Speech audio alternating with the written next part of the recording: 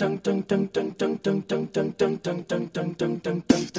think I'm pretty without any makeup on. You think I'm funny when I tell the punchline wrong. I know you get me, so I let my walls come down, down.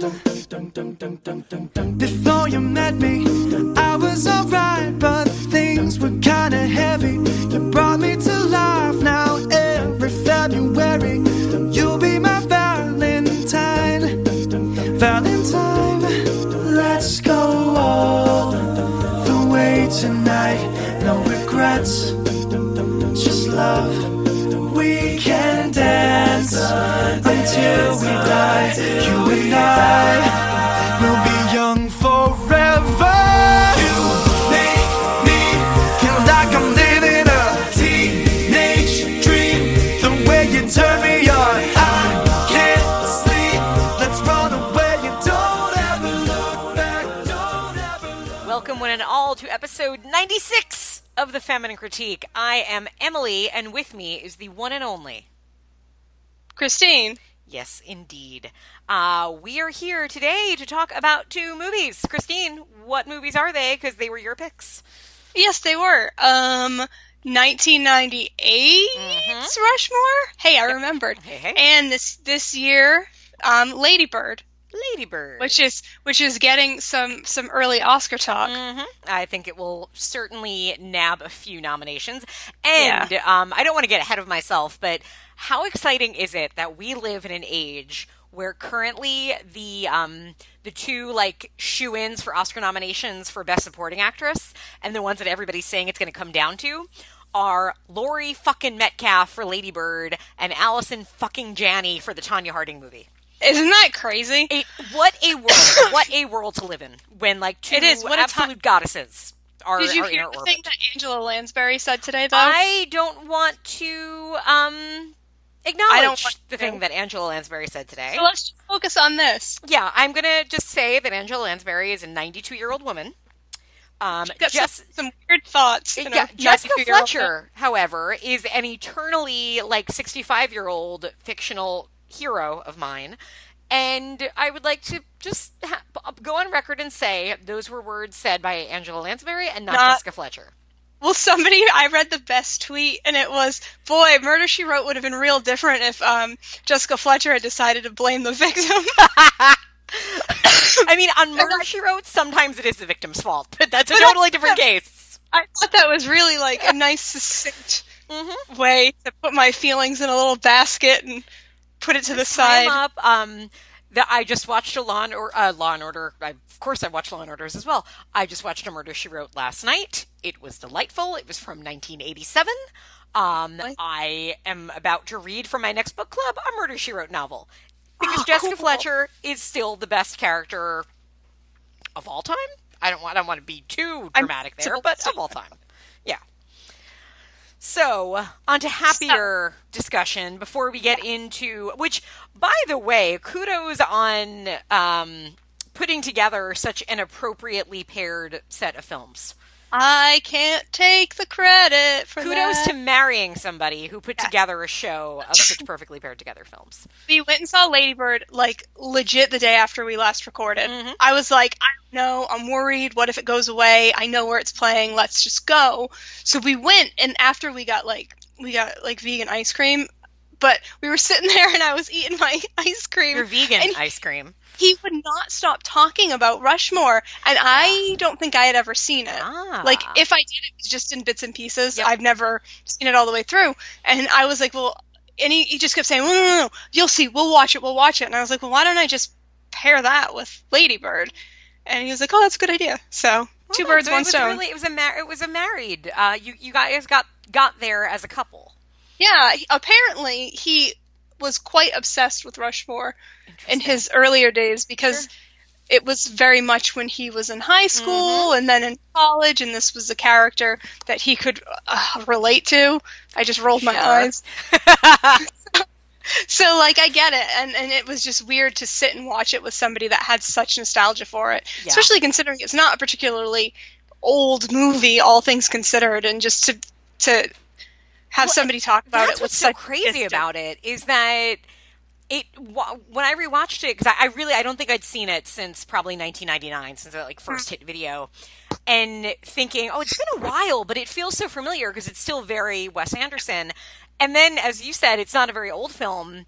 It's a 19-year-old movie. It is the second I said it, I realized that it came out before we even graduated. It is almost 20 years old. And I think what's actually brilliant kind of about putting it with Lady Bird is Rushmore. Yeah, Rushmore came out when we were both in high school and might have identified here and there with things, I don't know. But Lady Bird, which is set in, I think, 2002? So it's, you and I both graduated after. 2000, right? Class of 2000, class of a new millennium. So Lady Bird, technically she's 2 years younger than we were. But at the same time, it's the same era thereabouts. Yeah. So it's a different kind of nostalgia that I know, speaking for myself, I had watching Lady Bird of this time in my life that's now almost 20 years ago. Yeah, it's a real interesting. Yeah. It's really interesting. I will say too, if I say nothing else positive about it, to Rushmore's credit, it did age very well.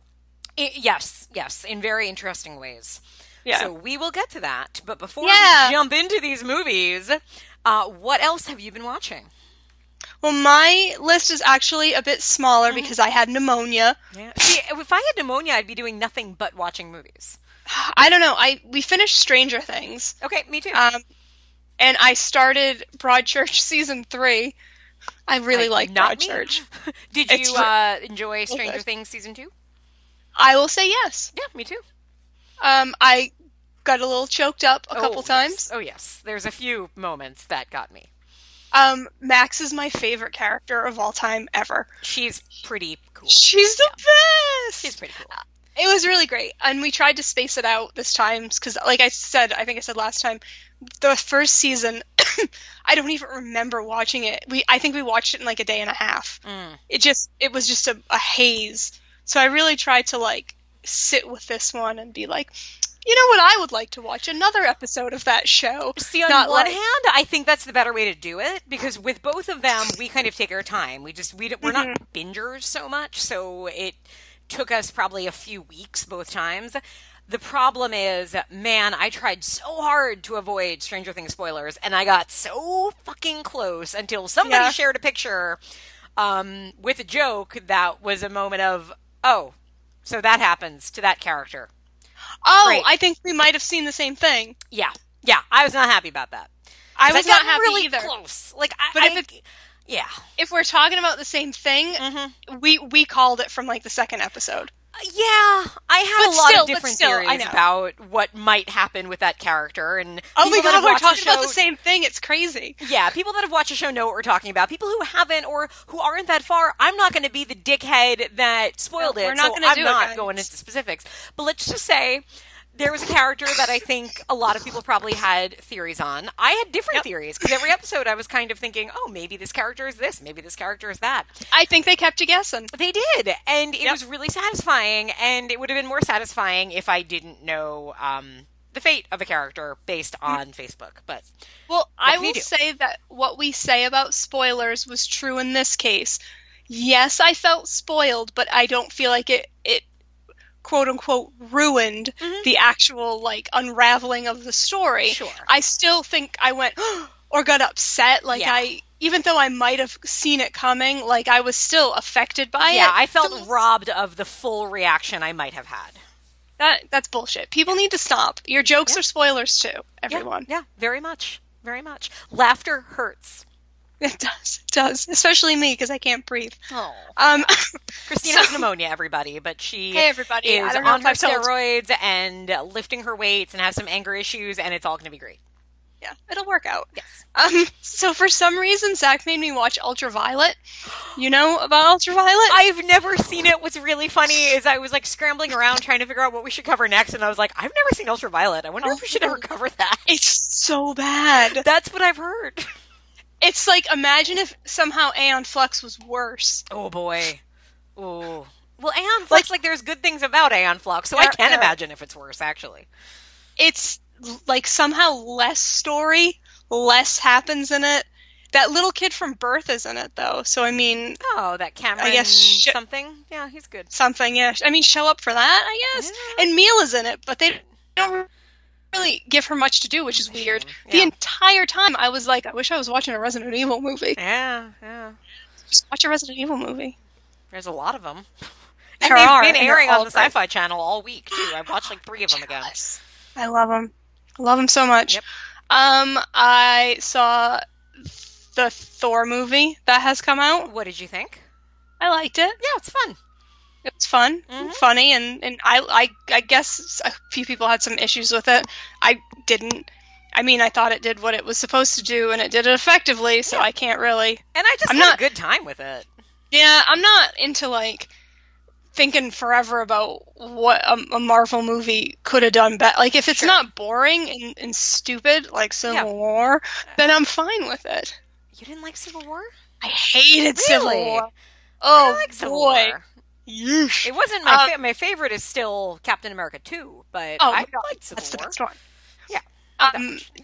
So for me though, Civil War is like the low. Wow. And that and Thor 2, which I know you didn't see. Which I skipped, yeah.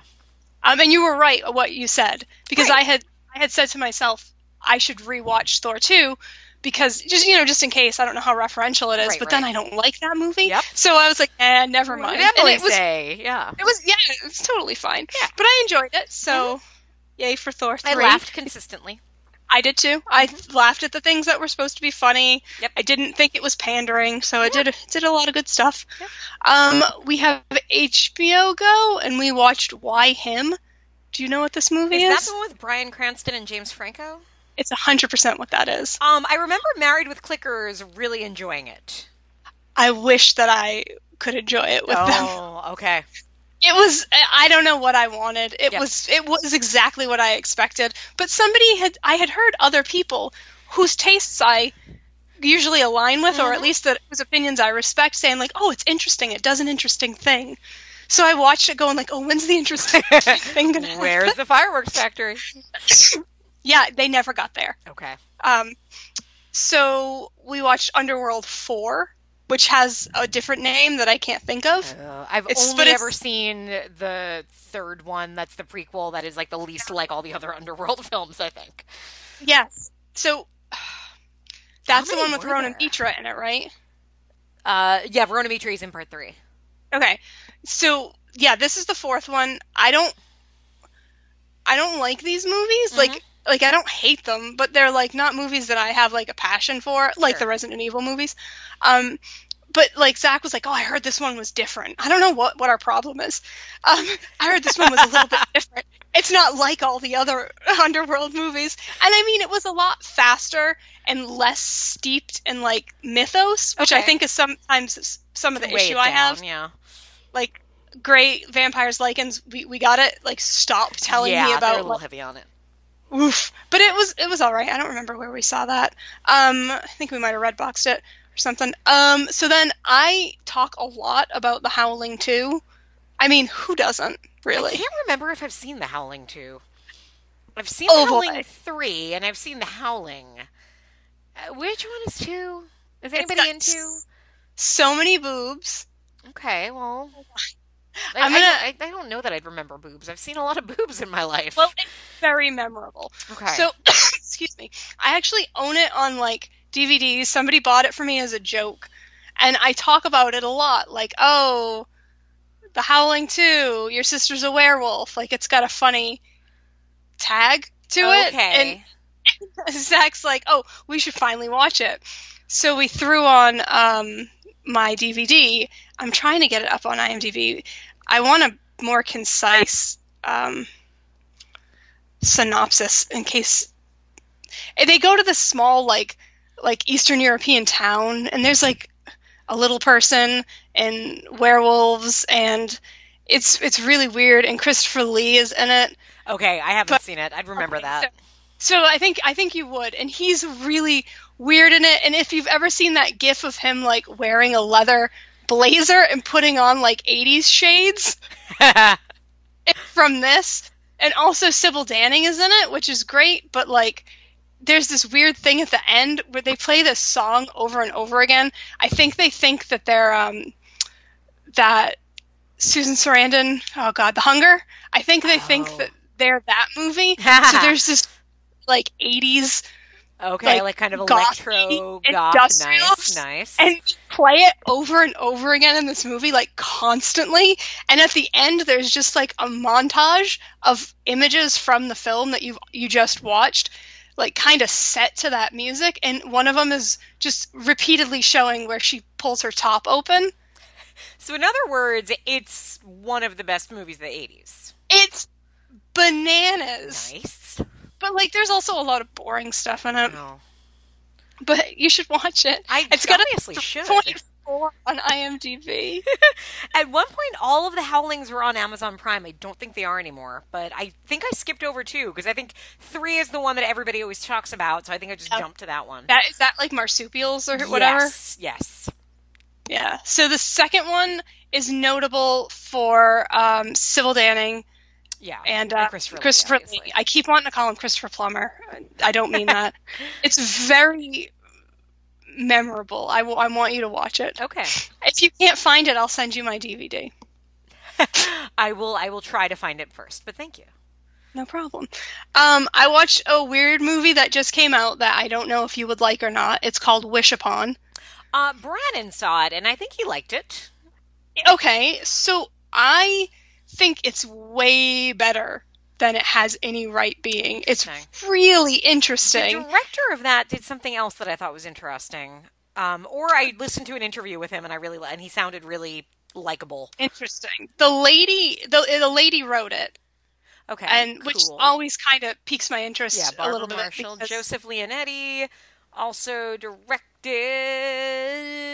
Butterfly Effect 2, which is terrible. Oh, he's the guy that did Annabelle, which is good. Oh, yes. Zach said a million times we were watching it. This is the Annabelle guy. I didn't remember. It's like, so I actually tweeted at the screenwriter and said that I loved her movie and I hated her protagonist, which is great. And she was like, oh, I'm really sorry you hated her. But I was like, no, that's great. Yeah.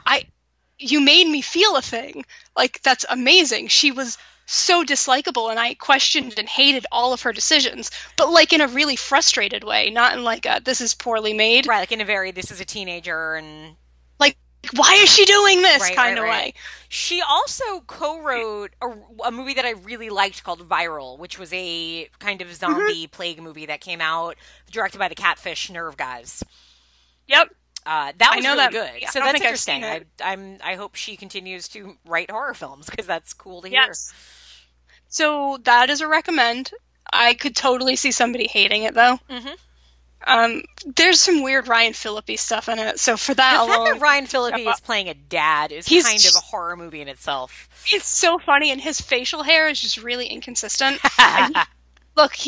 I almost just spoiled something. I'm not gonna. You need to watch it. Does he look like a dad, or does he look like... Okay, that's horrifying. It's fine. He looks like a hot dad, but like it's fine. I know, but I remember going to see a movie when he played a 16-year-old, and I was 16, and it was a whole thing. He was born in 1974, so I mean... Okay. Oh, he's older than us anyway. Okay, I don't feel so bad now. He's way older. Yeah. It's fine. Okay. He was playing young. So that's my official recommend to everyone for that movie.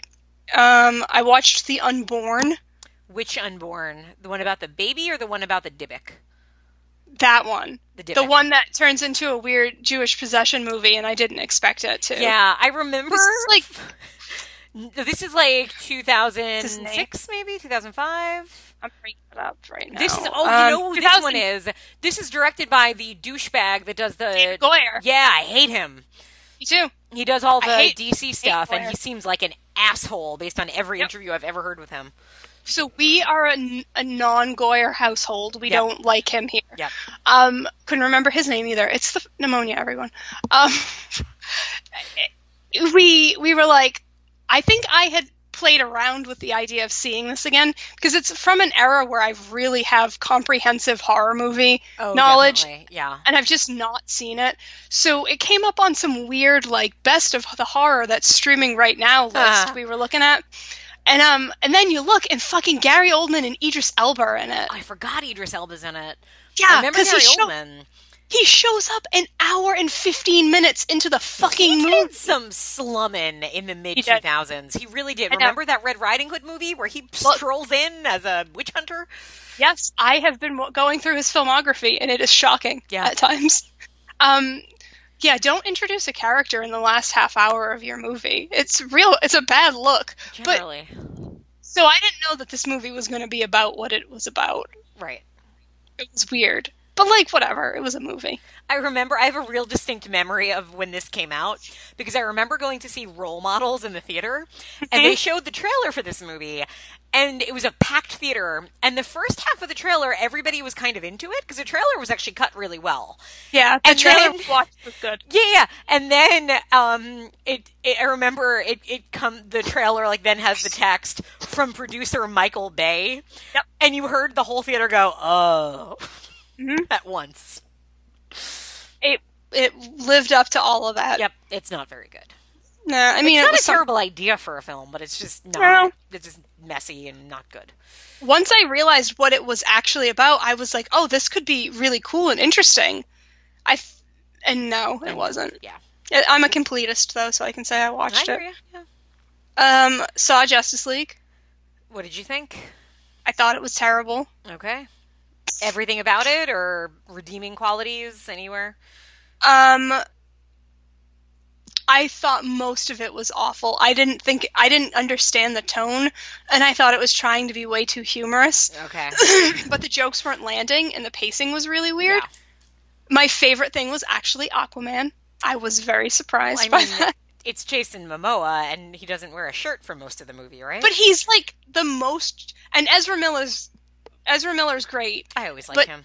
It's not their fault that they almost feel like they're stepping on jokes. Sure.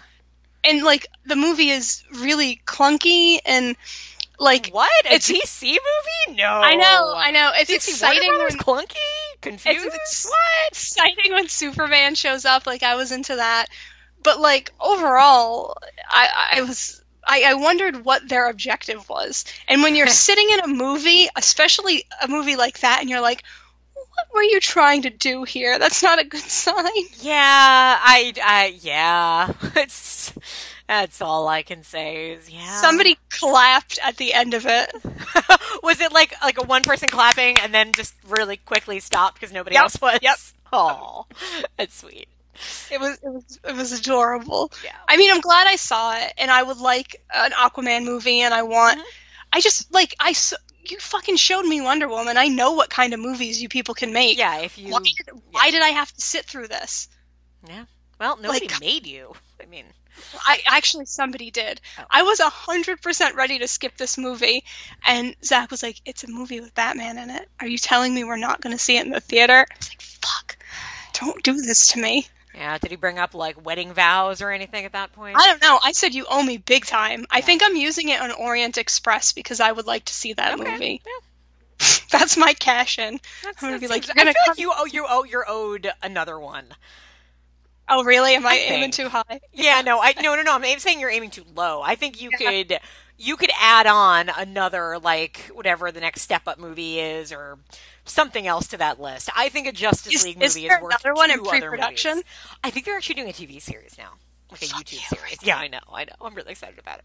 Oh my god. Yeah. Okay, well, I love that stuff. All right, so we watched The Bone Collector. I think it was on HBO. Of course, you watched The Bone Collector. I love The Bone Collector. Somebody had never seen it. Oh, and I was like, how have you never seen The Bone Collector? It's a modern American classic. So, like, come on. Along Came a Spider, Kiss the Girls, Bone Collector, that other one that had Angelina Jolie in it where she was fake pregnant at the end. Like, all of these movies are movies you need to see. Well, Bone Collector, I think I've said this before, was really bad for me because it came out around the time I moved to the city. And it meant that... I think you have told me this. Yeah, I could never... It was, like, bad enough whenever I would take, like, a subway, and my mom would be like, were you on the subway? I'm like, yes, I was on the subway, like a million people do every day. But then it was, like, every time I'm in a cab now, my mother is, like, makes me make sure that it's on a Bone Collector cab. Yep. Because that's how he collects his bones, is via cab. Collects his bones that way. Yep. She's smart, she knows. Yeah.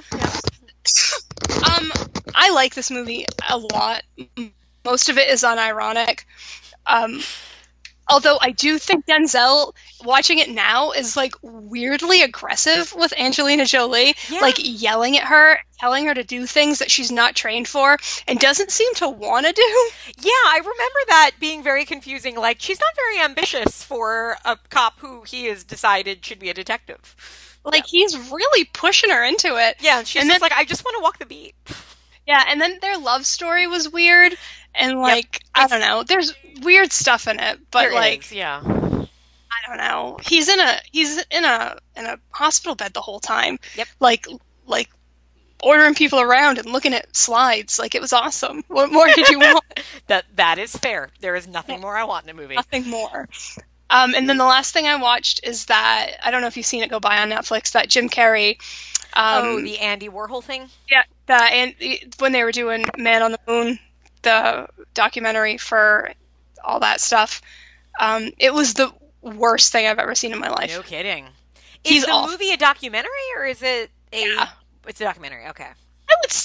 So the whole thing is, while they were making that Andy Kaufman movie, they were filming all of his shenanigans. Oh, okay. Like, Jim Carrey just being, like, him. Okay. All over the place. So he didn't break character at all. God, that must have been obnoxious.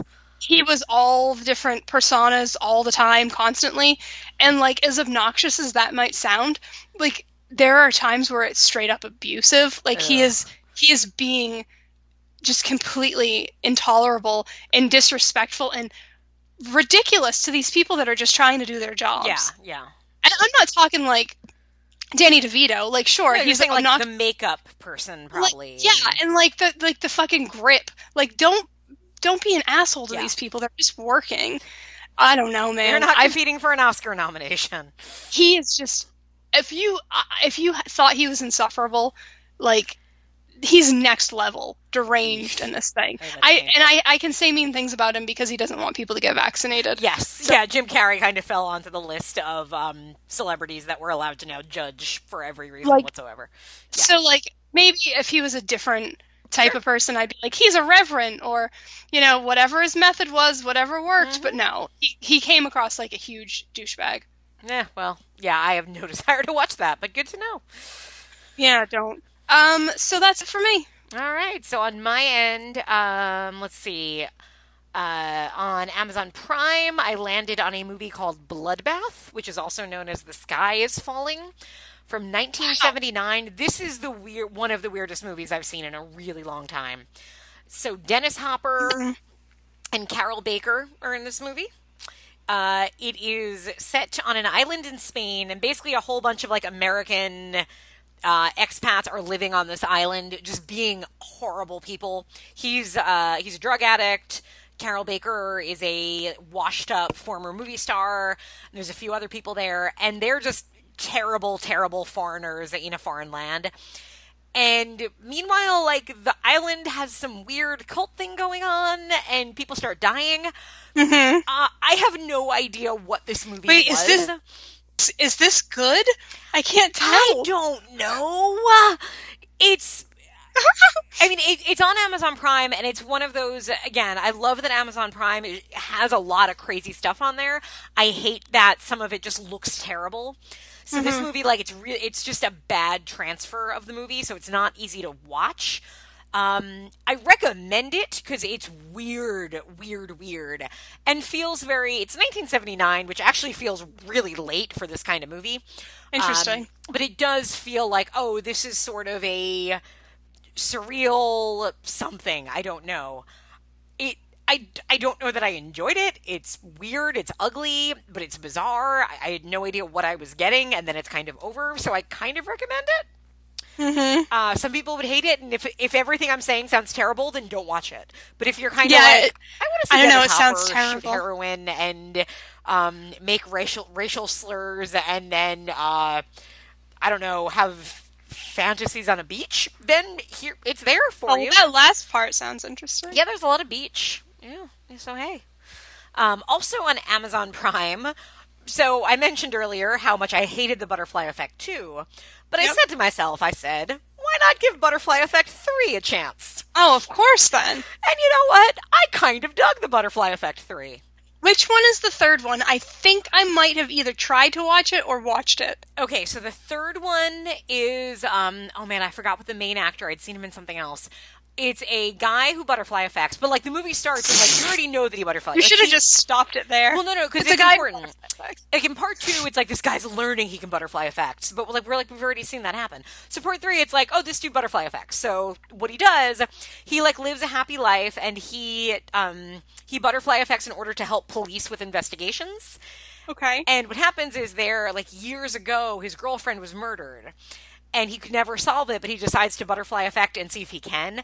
But in doing so, he ends up sort of like causing a string of murders where he goes back and like somebody, like the girlfriend's sister gets murdered. She's suddenly at the scene of the crime. And then he goes back like a little bit later and there's another murder going on. And then every time he goes back, somehow like he ends up like poorer and like a suspect and everything. And so it just kind of keeps like getting worse. And it's also filmed in Detroit. And this movie is, I think, 2007, 2008. So it's right before, I guess, like, Detroit got this... I don't know if Detroit got, like, a big tax break, or if it's just movies started to realize, oh, Detroit has this reputation now, so let's make a whole bunch of horror movies and film them there. But so they used that. And this was just decently made, and the characters were way more likable than part 2. It's on Prime. You said it's on Prime? Amazon Prime, yeah. You're in and out in 90 minutes.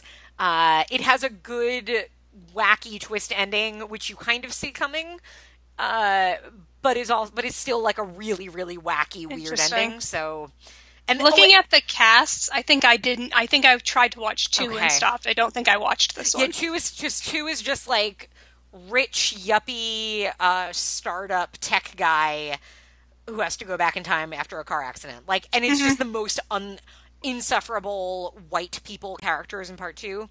In part 3, it's like a little grittier. And again, it has like a wacky twist ending, and then it has a great final shot that's just crazy. So I recommend The Butterfly Effect 3. Who knew? Wow. Yeah. All right. On Lifetime, I recorded a movie called Under the Bed, which is about a guy who becomes obsessed with a woman, so he hides under her bed, and then he eventually tries to make her his, and it's a typical Lifetime movie, and it's not particularly good, but it has all the Lifetime tropes, so I watched it. Switching gears, I just read, then I was curious to watch The Bonfire of the Vanities, directed by Brian De Palma. Never seen it. I hadn't, and I had heard so much about its reputation, and after I wanted to read it because it's a very, like, the book is set in part in the neighborhood I work, where the accident happens. That's the Hunts Point section of the Bronx. And, like, a bunch of, like, older coworkers were talking about how it was, like, such a big book, 20 years or 30 years ago, I guess now. And so I read it, and I liked the book well enough. And I watched the movie expecting the worst, because this movie has a terrible reputation as just being a mess and kind of killing Brian De Palma's career for a little bit. And I thought the movie was fine. Like, I get that it wasn't, the book is 700 pages. The movie's obviously not going to get all of that. But I liked the tone of the movie. It was very kind of absurd. I found it funny. When I read the book, I thought Tom Hanks was a terrible choice for the lead character. Watching the movie, I thought he was great. Melanie Griffith, I loved her in this movie. She's fun. Like unhinged in it. So that's good to hear. Yeah, I think especially if you watch it without reading the book, I think you might just be able to watch it on its own terms and kind of get something out of it. I mean, it's very much a time capsule. It is a snapshot of 1989 or thereabouts. So yeah, I don't know. Not the maybe time has been kind to it. Maybe that's it. Okay, other movies we watched. Brannon had gotten from Netflix, he didn't remember why, but he got a movie called The World Made Straight. Okay. This is a drama with Noah Wyle and Minka Kelly and a few other random people. It is set in like the 1970s, and it's sort of about a young man who, it's set in North Carolina, like rural North Carolina, And it's about a young guy who drops out of high school, is kind of aimless, sort of befriends a drug dealer who is a former teacher, who's sort of a historian of sorts. And basically it's about a 17-year-old Southern kid learning a little more about the Civil War, about his heritage, about what that means for today. It's a hard movie to describe, I guess. It was good. It wasn't great. I think it was a little heavy-handed in some cases. But it was, if you have any interest in sort of the South, I think, and sort of why is the South what it is today, and why do people have certain beliefs and stuff, I think this was an interesting movie for that subject, I guess. I don't think it's streaming anywhere, but if it is, I don't know, it's worth a shot.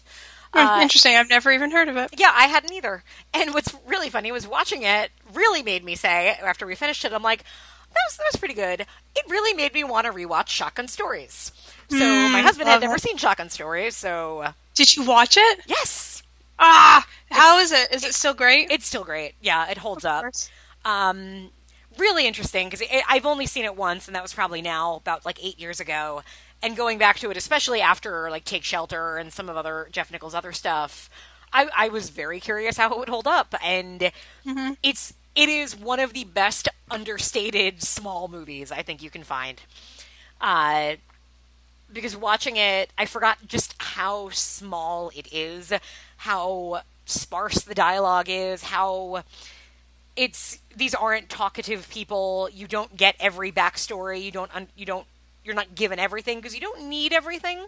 And you feel like there is more to these characters than they might say out loud, because you don't need more. You wouldn't hear more in the context you see them in. Really good. It's on Amazon Prime, so it's well worth a revisit. Oh, I didn't know that. It is. Oh, I might take a look at it again then. And what's funny was watching the end credits and watching the credits roll and realizing how many people on the crew had the last name Nichols. That's interesting. Yeah, this was a very low budget movie, but very good. Yeah. Okay, just have one more real movie and then something else we'll talk about.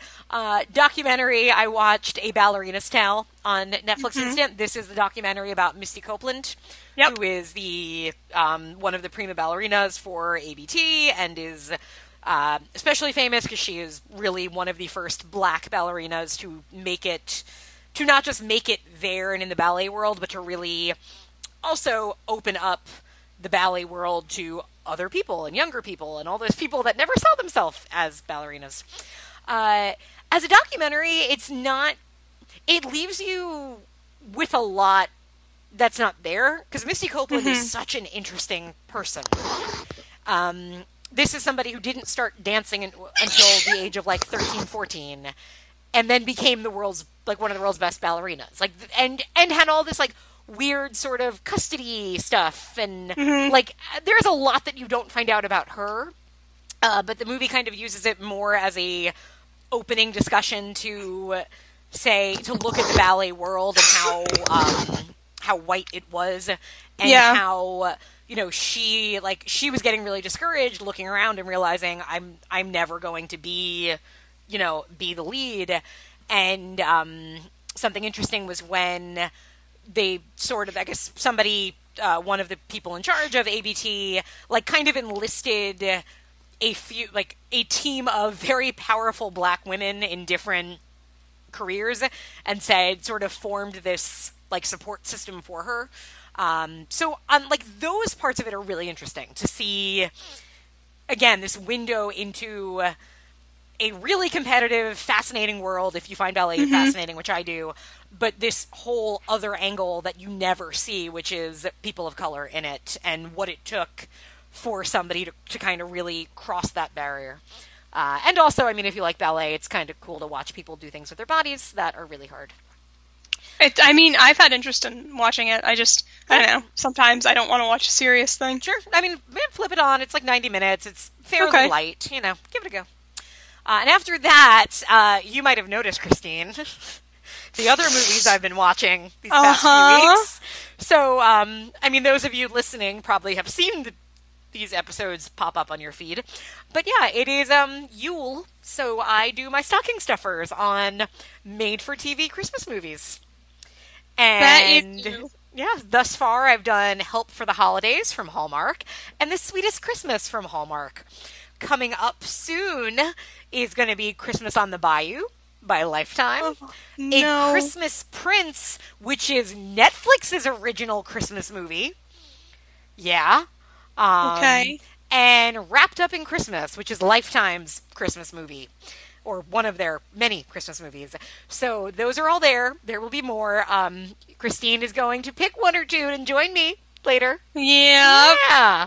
Not that Bayou one, though. Oh, no, that one's already done. Don't worry, I won't make you watch good. that one. Yeah, that one was a movie, as all of them are, maybe, kind of. So that's what we've been watching. Now, what do you want to tackle first? Do you want to go old school Rushmore or new school Lady Bird? What do you think? Chronological, or do you feel like there's a benefit to? I don't know. That's why I asked you. I'll just go chronological to make it easy. Okay. How's that? I think that works. All right. We're going to be back to talk about 1998's Rushmore.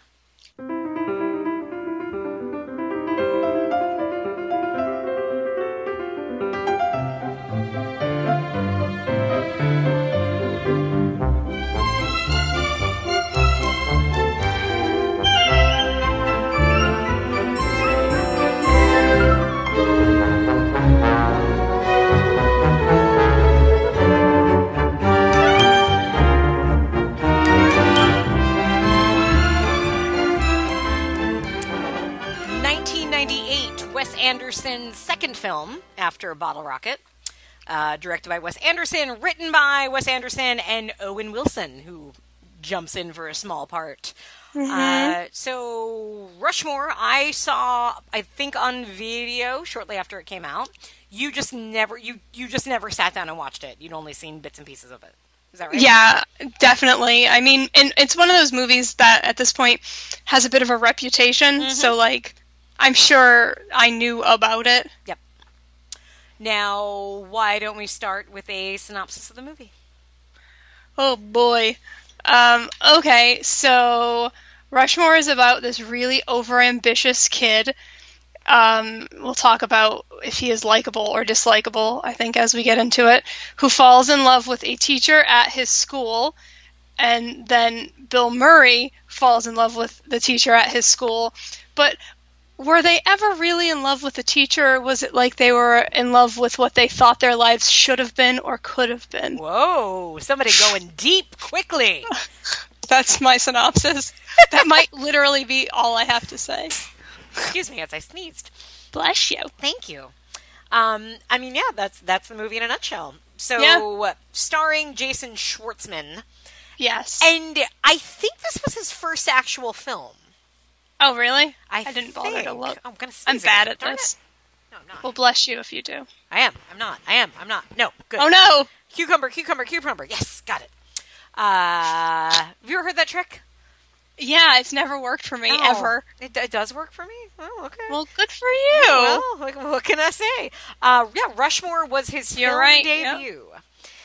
He's very good in it. He really is. And granted, he's a Coppola, so there is something to the whole... Well, I mean, he grew up around movie sets. He was going to be involved in movies one way or another, but still, he's... For his first film, he's really good. He's very good at it, yes. And now, the Bill Murray, this was kind of the start of the Bill Murray, what would you call it? Sort of like career renovation in a way? Yeah, he was in like serious but funny maudlin movies, which is fine. Like, that's the modern version of him, so that's okay. Well, this is kind of what started that, right? Yeah. Because before this, I mean, he'd been doing comedies pretty straight for a while. And then when this came out, there was at the time, and it's kind of shocking in hindsight that he didn't get nominated, because I feel like if this came out today, he would have won the Oscar without question for it. Mm-hmm. I'm not saying whether he deserved it or not, but it just feels like today this feels like such an Oscar role for an actor like him. Yep. But when it came out and it kind of started to get, I guess, festival screenings, suddenly they realized, oh, we might actually have an Oscar contender on our hands.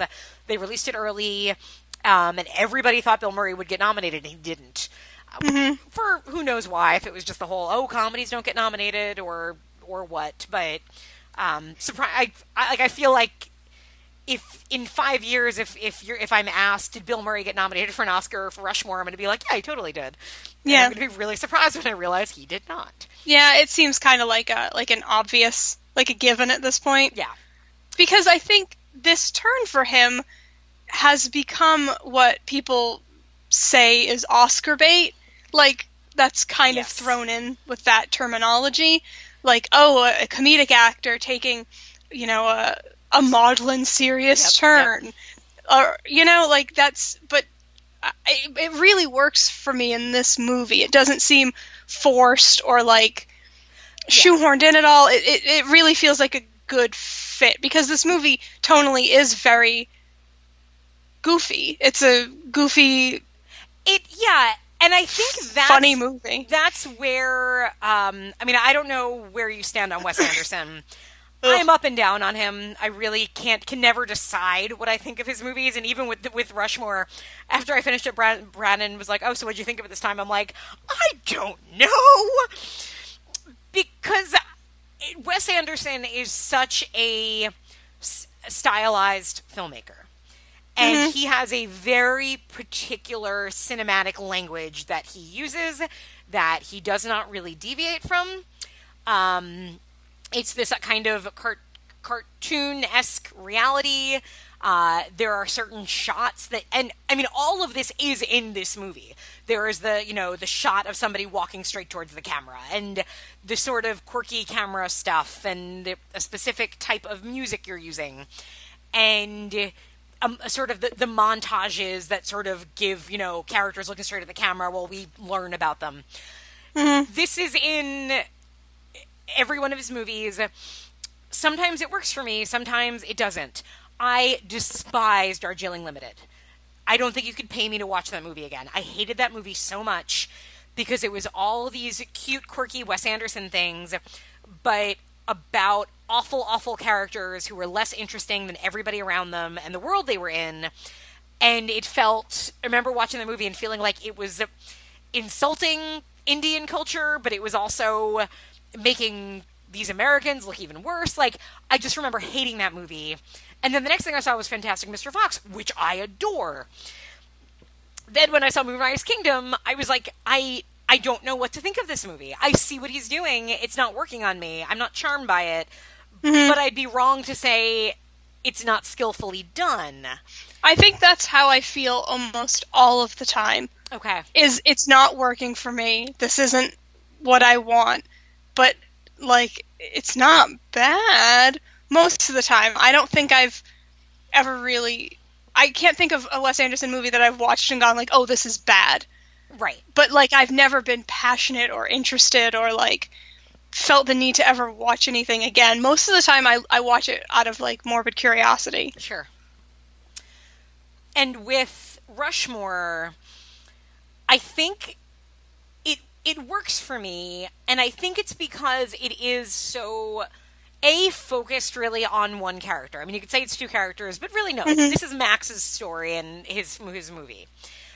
And the other part is that it's not making any... It feels really self-aware of his ridiculousness. Yeah. It doesn't take itself seriously, but it does have heart. Mm-hmm. I didn't dislike it at all. Oh, good. But again, I didn't go like, oh, this is representative of my life experiences, or I relate to this in any capacity. To be honest with you, I was petrified the entire time how the relationship with the teacher was going to play out. Sure. I was super nervous. Like, what are they going to do? What's going to happen? How far are they going to push this?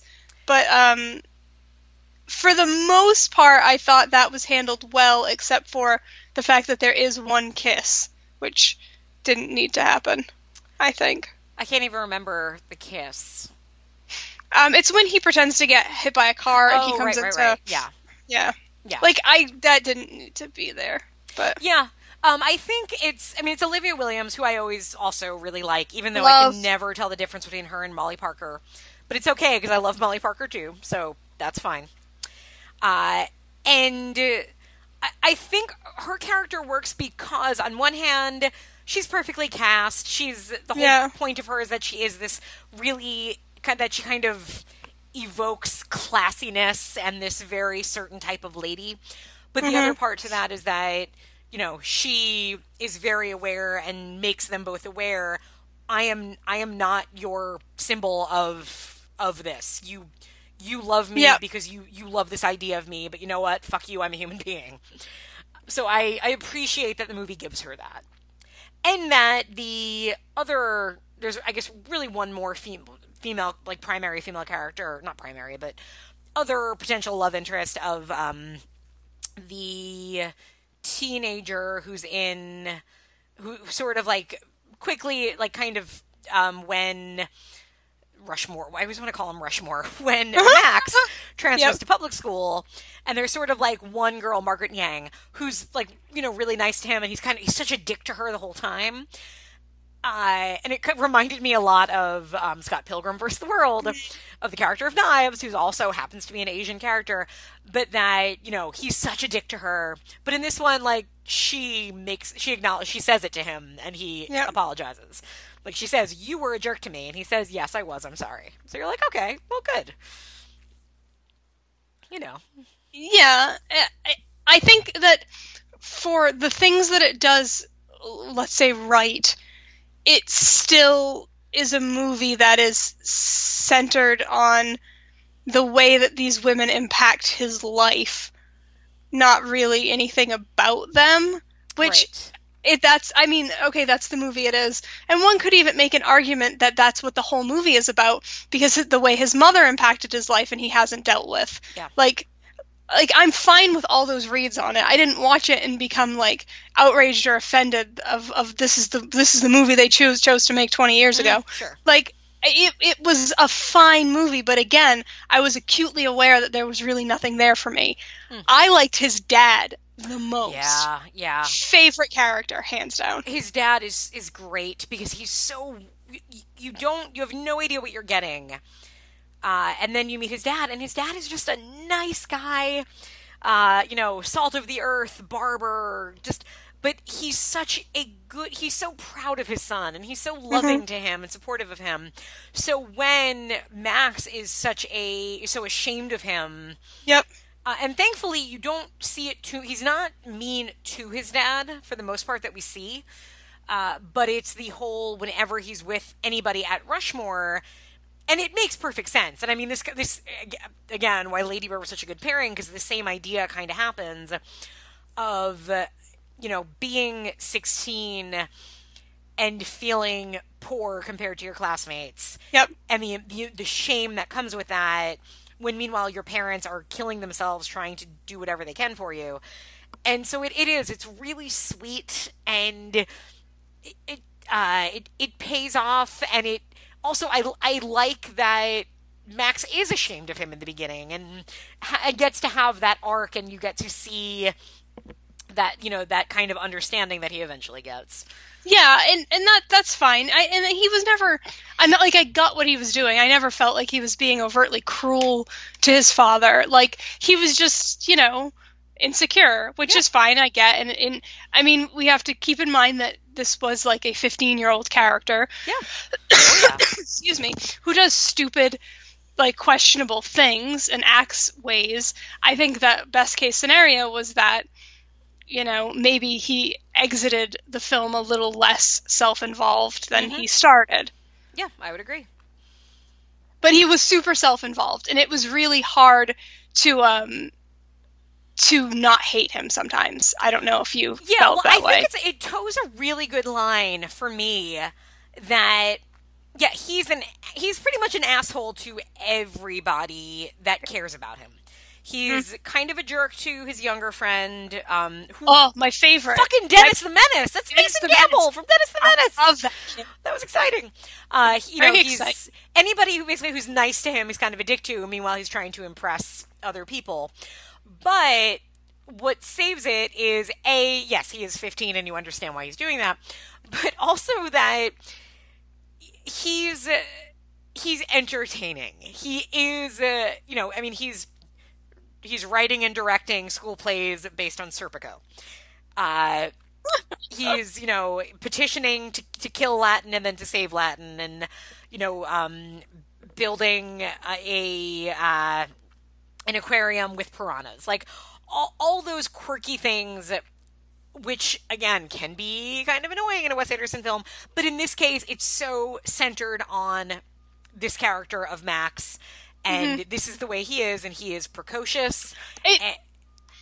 That's a really good point. It's the way he is. It's not necessarily the way every other individual in the movie is. And I think that becomes my problem with these movies. Yes, totally. Is the world building puts me in a world that I don't like. Right, in Royal and Tenenbaums, don't want to be everybody has something kooky about them and Yeah. has a certain outfit they wear, and isn't that very definitive of them? In this case, Max wears the same outfit everywhere he goes. He's wearing his Rushmore outfit. Everybody else is pretty normal. It's that centering, that kind of balance of everybody else is kind of the straight man, and Max is what he is. Whereas you're right, every other, and that's where I felt that especially with Moonrise Kingdom, where everybody is so quirky and has their thing and was written for this actor to have this weird little tick in their language, and they all have it, and it just makes it feel like you're watching a cartoon. With Rushmore, there is that realness to it because it's just Max. It definitely makes it an easier thing to buy. Like it's a character choice as opposed to, this universe that you need to spend 2 hours in, which is just, I don't think, my preference. And like there's this that when they go to dinner after the play and he's drinking. Yep. I laughed. I can't really. I'm having issues breathing. I don't know if I've told you all, but I have pneumonia.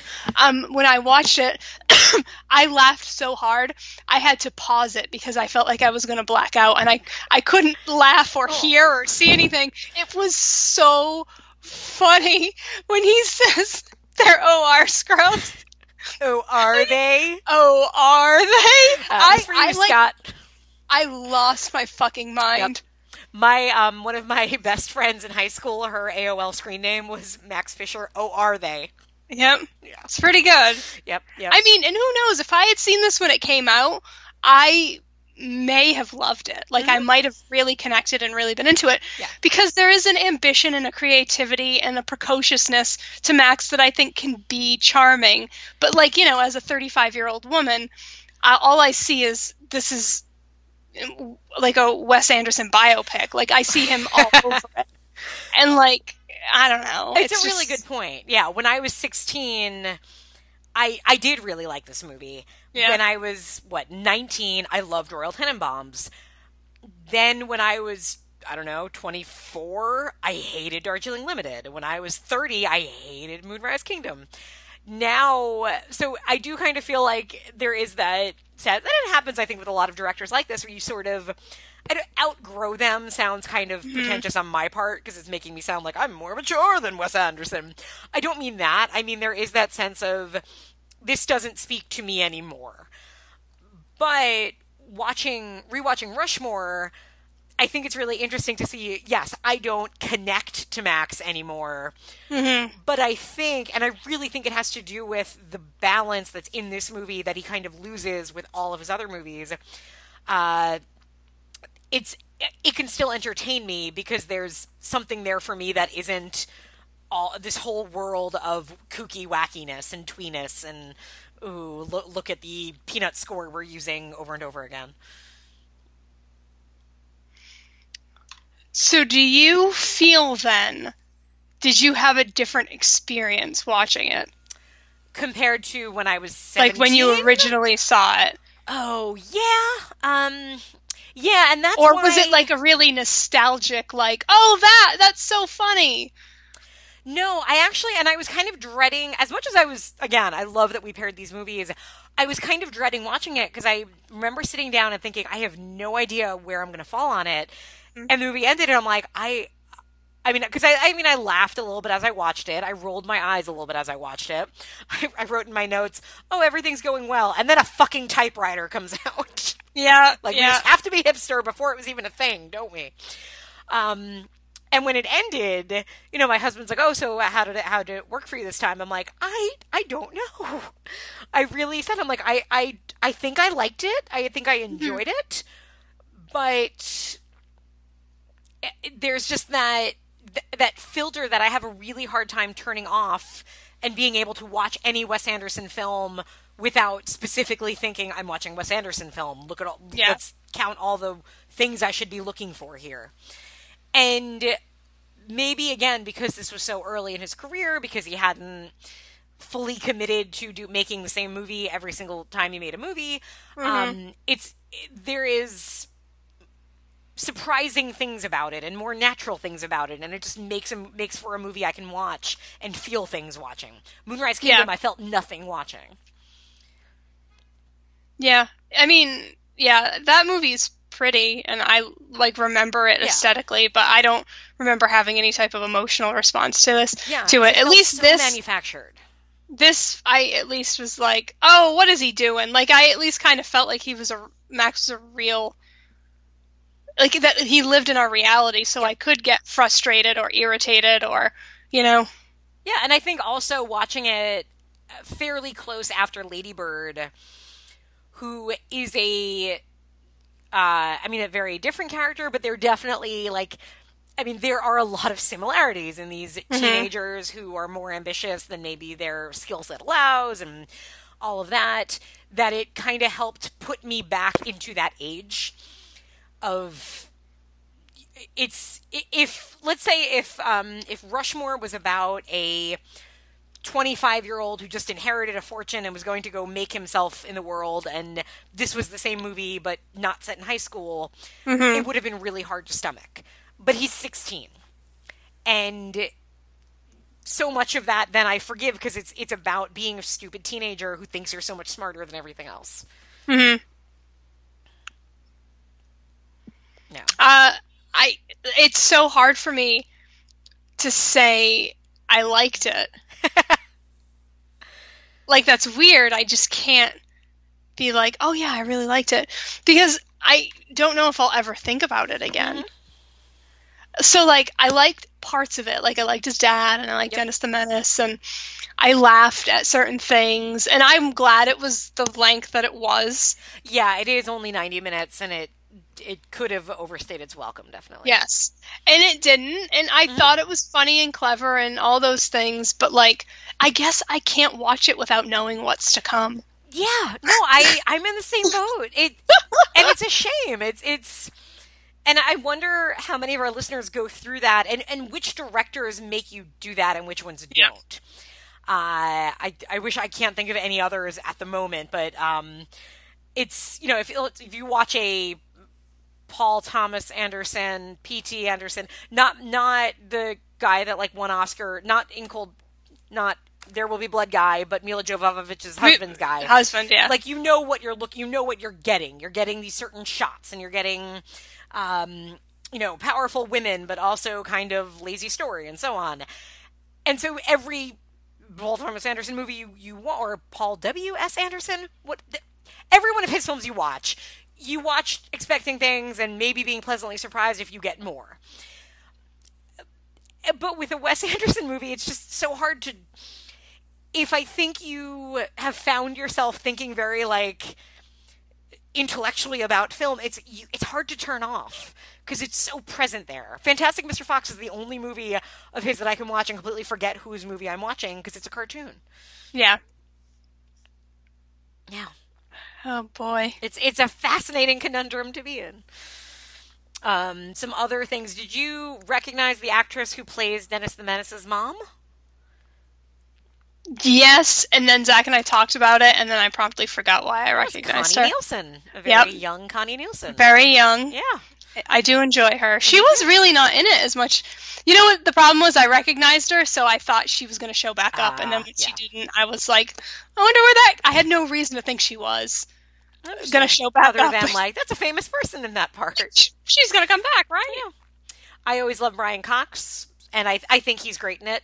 Yeah, so funny. Yeah, and he's also, like, he's a great character, because he's not a villain. Max kind of paints him as a villain, but he's not, and we see that he's totally not. He's just trying to not have his school destroyed by this shitty kid. Although there is, like, this isn't Brian Cox's fault, but there is one moment early on that I was like, where I was, again, still kind of on the fence and trying to figure out what I was getting, and there was a moment where I'm like, oh, this kind of movie. And it's the scene where Brian Cox and Jason Schwartzman are sitting, like, both on a couch talking back and forth, and the camera, like, zooms in on his face, zooms over to his face, zooms in on his face, zooms over to Brian Cox's face, and it just, again, felt like, oh, this is, you don't need to do that. Like, you don't, this is stupid. Don't do that. It's annoying. But it's not much in the movie. Like, and maybe that's why I noticed it even more, because he doesn't do it a lot in this movie. Yeah, it wasn't like pervasive throughout the film. Yep. So it kind of caught your attention. I noticed it a lot, you know, for me, when I was brought back to the fact that this was a Wes Anderson movie, is when they use the, like, curtains to do the months changing. Curtains to do the months changing. Like the transitions for the months, like the velvet curtains. Yep. I was like, ugh. Not that I had necessarily a problem with it, but it was kind of like, remember what you're watching. Yeah. Well, and that's, you know, it's funny. It's like, those are the kind of things I feel like you see in a filmmaker's early works, but then you don't see them the more movies they make, because they don't have to rely on, like, these gimmicks. And with Wes Anderson, it's the reverse. It's that, like, he's, like, playing with them a little bit in Rushmore, but then by Royal Tenenbaums, it's every single shot is, it's like, storyboarded and rendered in a way where, you know, it's, like, almost like a cartoon panel. Yeah. Where every single shot is deliberate. And I find that exhausting when I watch a movie.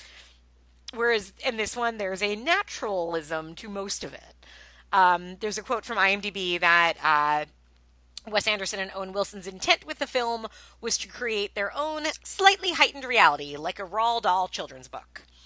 Okay. Which I get, and I dig that. That's cool with me. I think they get that. I don't think they needed to do some of the things they do with it.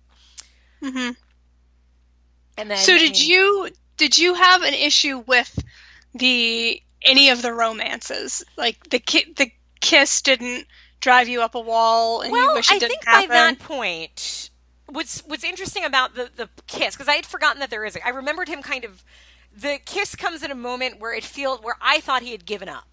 And I thought what he was trying to do was actually bring her and Bill Murray back together. Because he basically fakes getting hit by a car so that she'll bring him inside, and he can, like, have him, because she won't talk to him. So this is his way of trapping her into talking to him. It's very romantic comedy-esque in that way. So it's a shitty thing to do, and it's a very terrible thing to do. And she's talking, and they're kind of having a nice conversation, and then he sort of interprets this closeness as, I'm going to make my move now. And she immediately shuts it down, and it actually is one of my favorite lines of the movie, which is him saying, "I'll just go out the window," and he climbs down out the window. I did chuckle at that. Yes. Yeah. So again, I think I don't have a problem with it per se, because I don't think the film respects it. I think the film is saying that was a shitty thing to do. You shouldn't have done that to this woman. She didn't deserve that. That's a bullshit move. I don't like that he did it, but again, he's a shitty character. I buy that he would do it. Yeah, I was so scared they were going to do it, and then I was like, oh, we made it through, nothing happened, and then they did it, and I was like, fuck. Yeah. And then even the relationship of her and Bill Murray, we understand what Bill Murray sees in her. And again, it might be he's seeing stuff that he wants to see, not necessarily what's fully there. Yeah. I do have a little bit harder of a time seeing what she sees in him. Mm-hmm. And granted, maybe the movie didn't have to give that to us because we don't really see things from those characters' points of view. We're exactly. Supposed to really be seeing it from Max's eyes. For all intents and purposes, we don't know really anything about that Olivia Williams character. Yes. We know that she was with someone who died, and she seems to be a bit fixated on it. Yeah. That's really all we know. Yeah. So, like, I don't know what else she likes. Yeah, no, that's true. And again, I could be bothered by that, but it's not her movie. So I think I'm okay with that. Mm-hmm. And the movie doesn't presume to know what she wants. Yeah. So I think it's fine. No, yeah, I totally get it. One random thing I do really like, because I think, again, like, there's a lot of little moments and visual... I mean, Wes Anderson doesn't make a movie without looking at everything when he's making the movie. And so every shot, I think, is pretty planned out, even in this one where it's a little looser than later films. But there's one, like, little not sight gag, but one little moment that I really appreciated, which is during the final school play where there's flamethrowers and explosions going on. Yes. There's just a great shot of, like, the stage manager, like one of the kids on crew, standing behind the set with a fire extinguisher, just ready to go. Mm-hmm. And, like, me having worked on, like, stage crew in college and remember when we had to have somebody light a match and set something on fire, and I remember being so fucking paranoid, and following the rules that you do have to have somebody with a fire extinguisher standing backstage, and it's just, like, this tiny little sight thing that I think, like, gives a little bit of a boost to that moment in the movie for me. And, these are the things I really like about this. It's that it creates a full realized word. Yeah, without being annoying about it. Yeah. Yeah. Yeah, so it was a really fascinating rewatch. I'm glad that I watched it. Yeah. I've still never seen Bottle Rocket. I don't think I could get through it. I might have finished it, but I don't remember it. I didn't enjoy the process. It didn't work for me. It's, Wes Anderson is a filmmaker, and I would love for him to, like, I don't know, do TV or do something to break things up a little bit and kind of go to a different well and then figure out what he wants to do. Mm-hmm. But to me, he's been making now the same movie over and over again.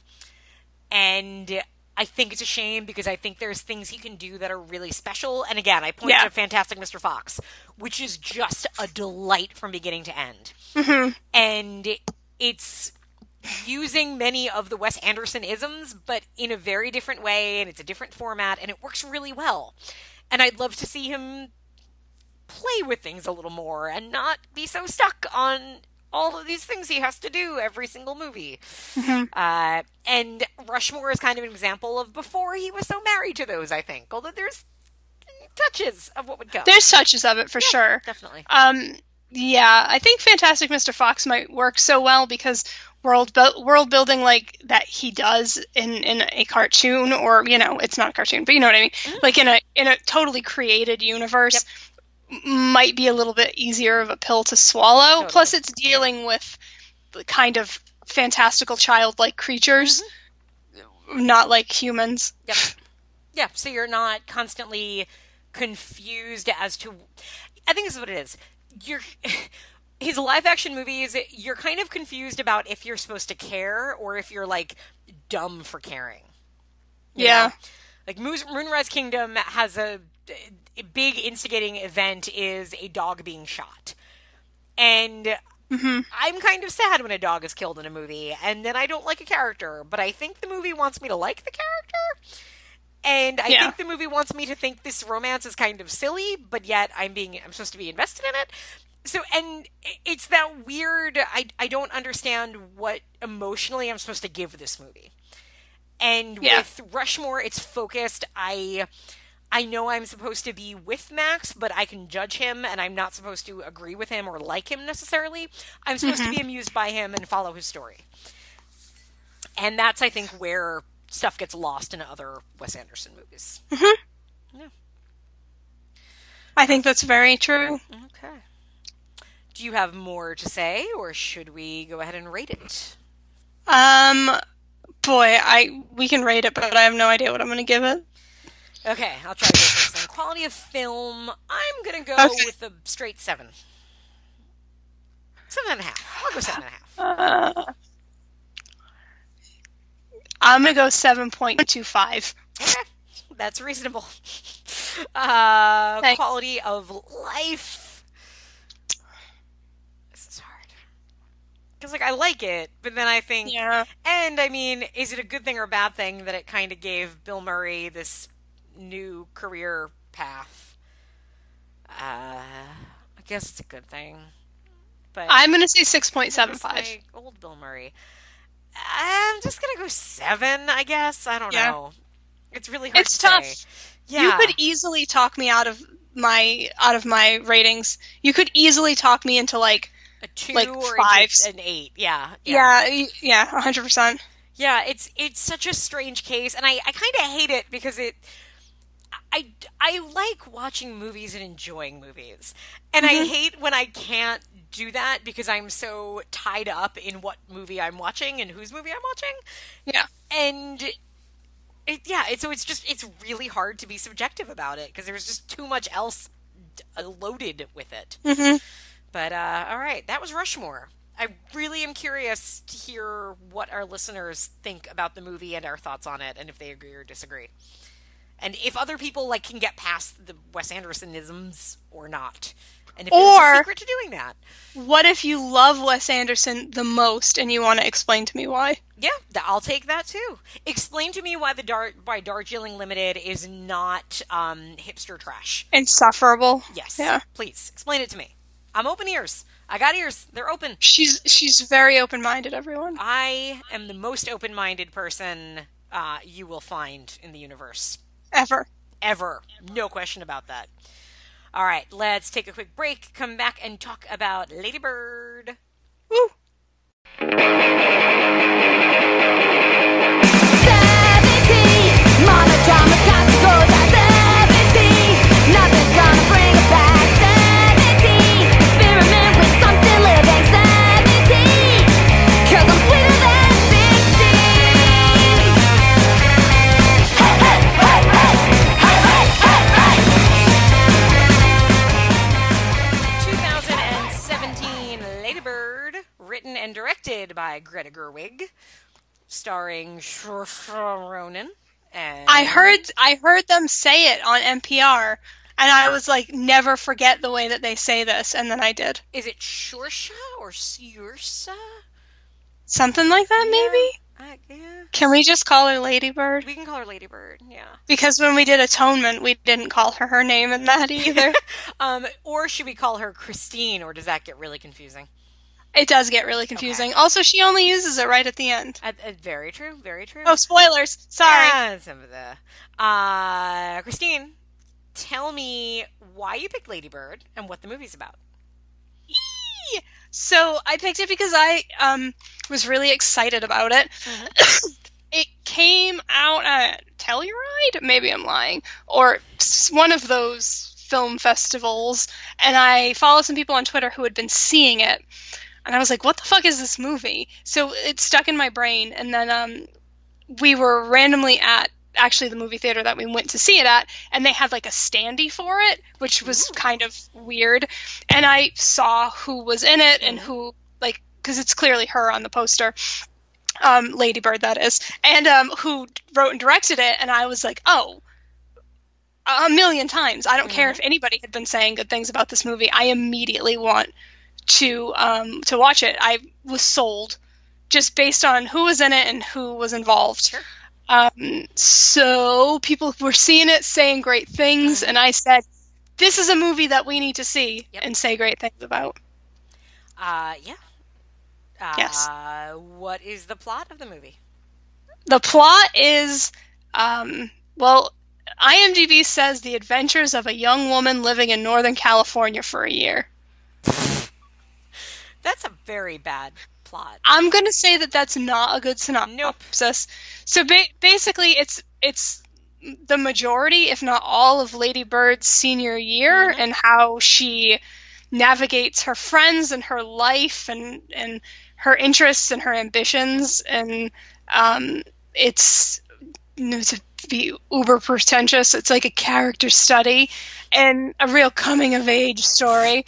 But I mean, it's those things. But the reason why I was so excited about it was because I don't really feel like I get to see those things in a way that I relate. And I'm not necessarily talking about gender.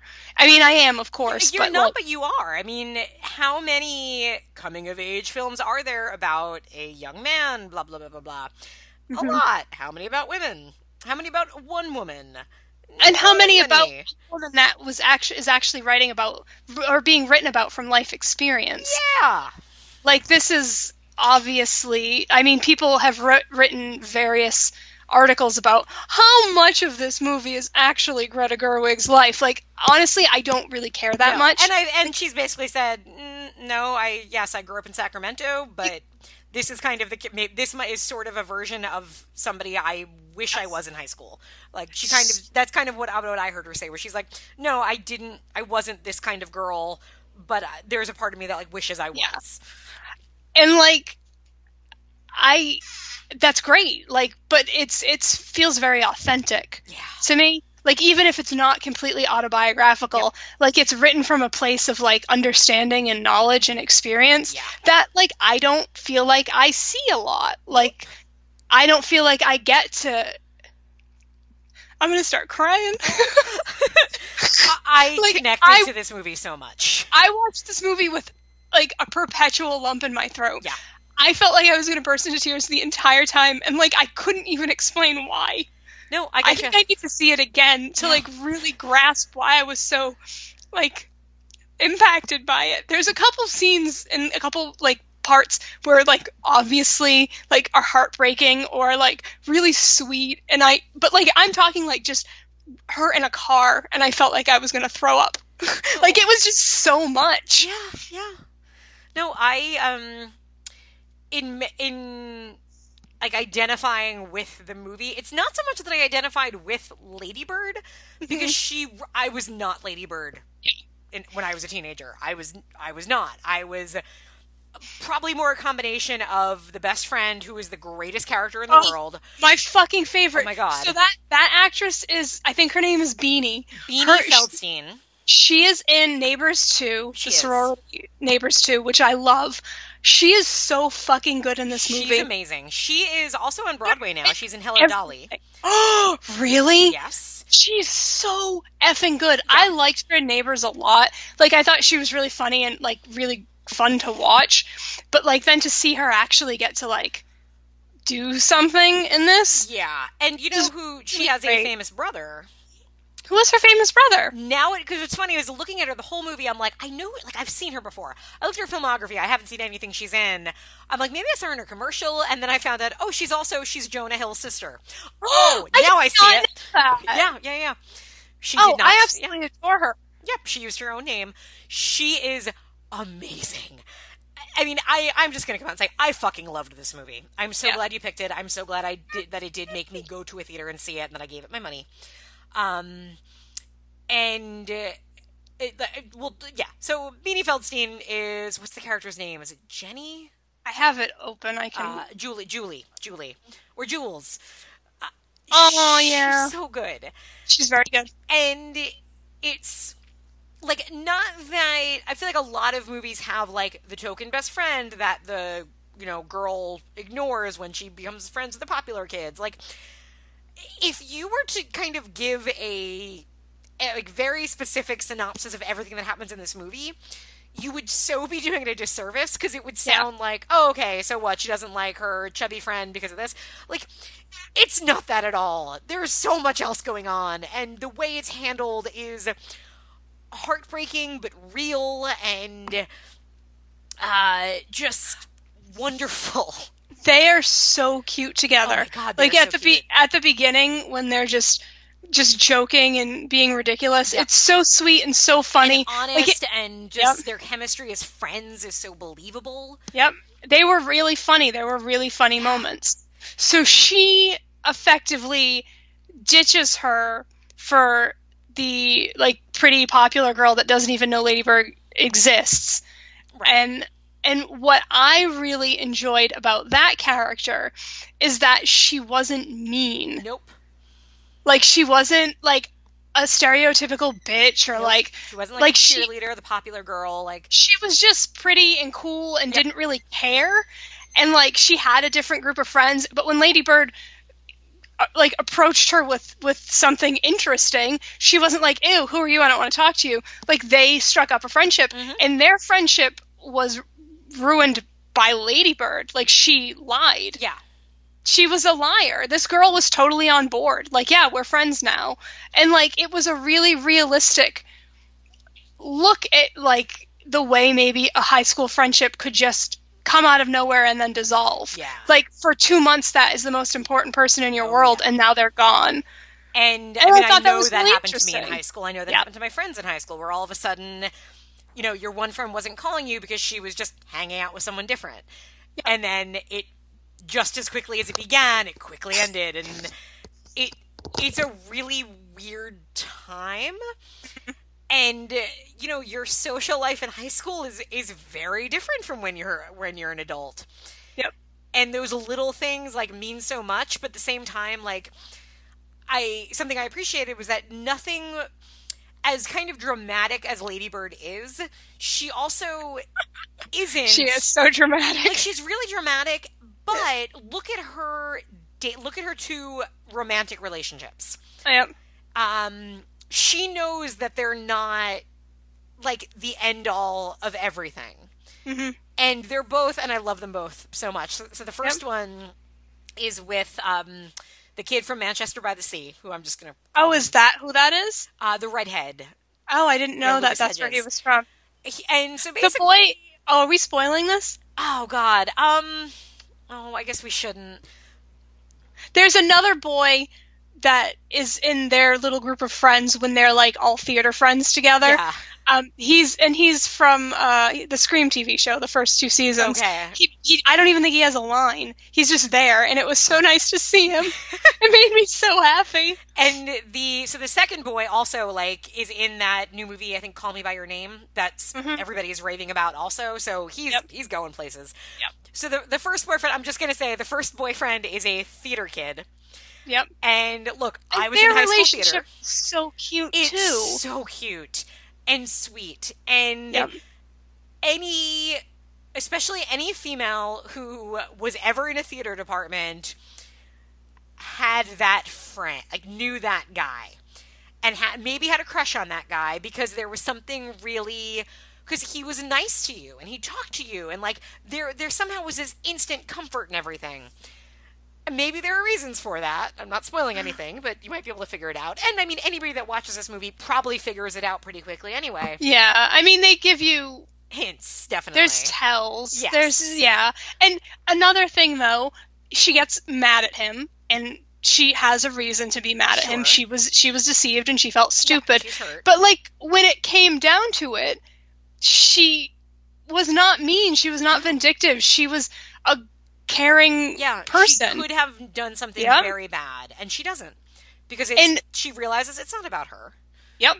And that's the thing about this movie. Look, people are assholes. People are shitty when they're kids. Great. We all make mistakes. We all fuck up.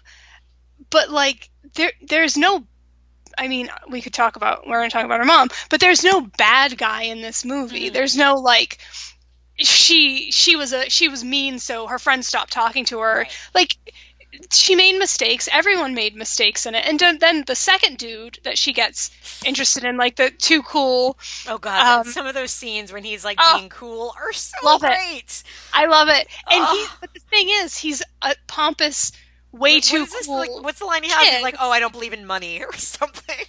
But he's not wrong about certain things, which I kind of liked. Because they have a relationship and they end up having sex, which was adorable and great. It's the it's just a real, like, look, sex when you're that young isn't that good because nobody knows what they're doing. And it's a big deal, but it's not a big deal. And I love how she handles that. Like, it's this dramatic moment because she realizes after the fact it should be dramatic.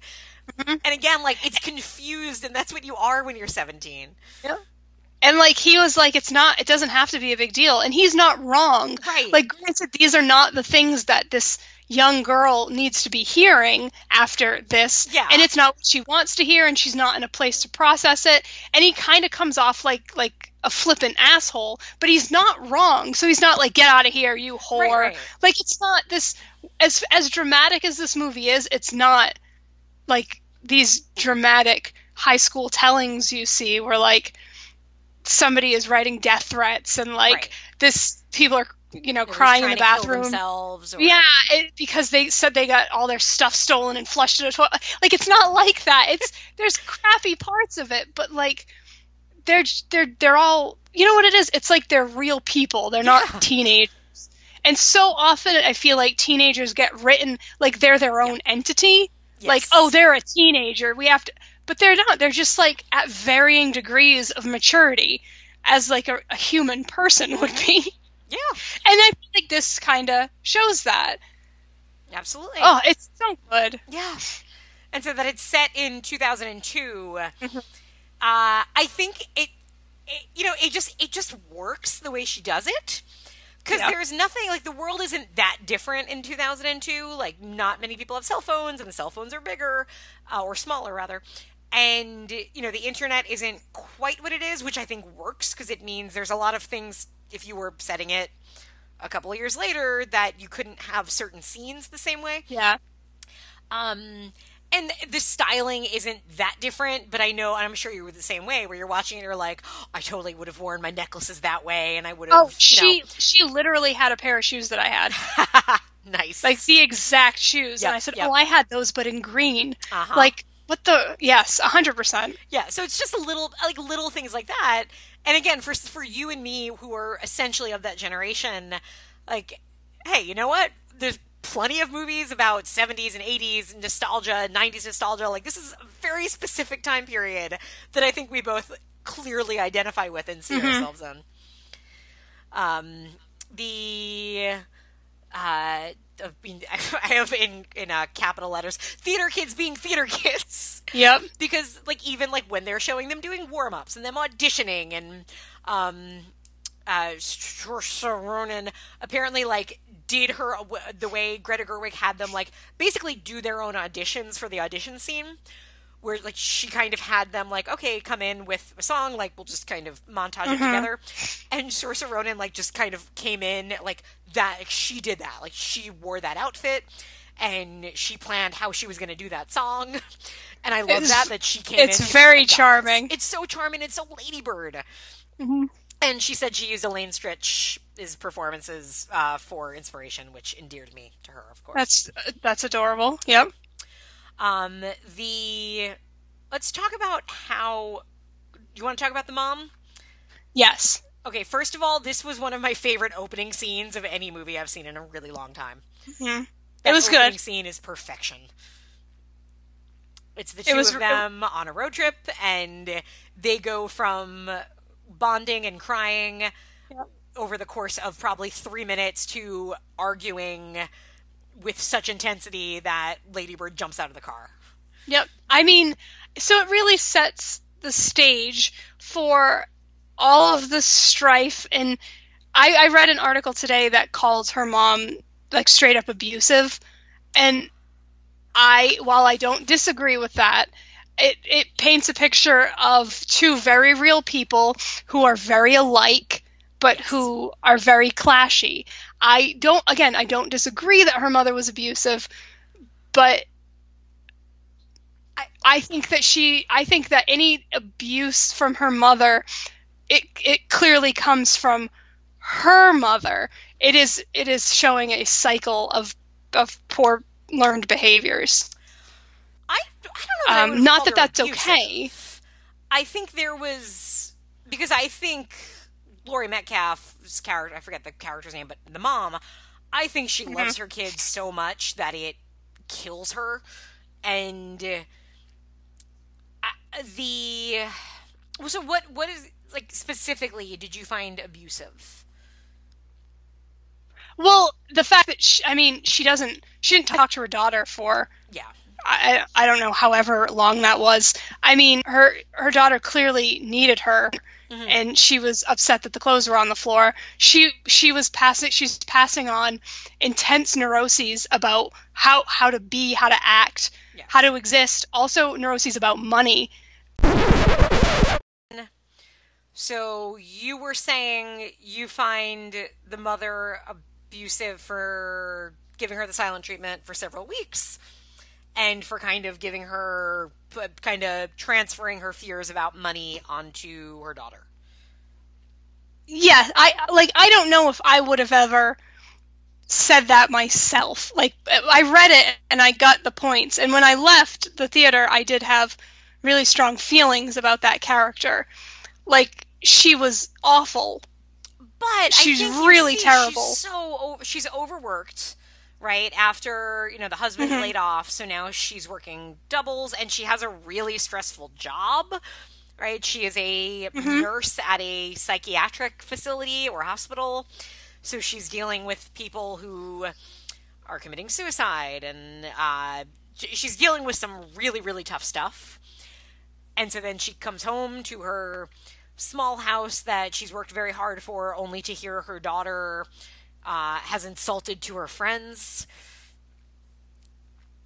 Yeah, I mean, I totally get it, and I think that's why this is a good movie, because it is interesting and it is multifaceted, and I mean, I like I said, it's clear that Laurie Metcalf's character had a rough childhood. Yeah. She has a throwaway line about, well, what about your mother? And what did she say? Like, my mother was an abusive alcoholic.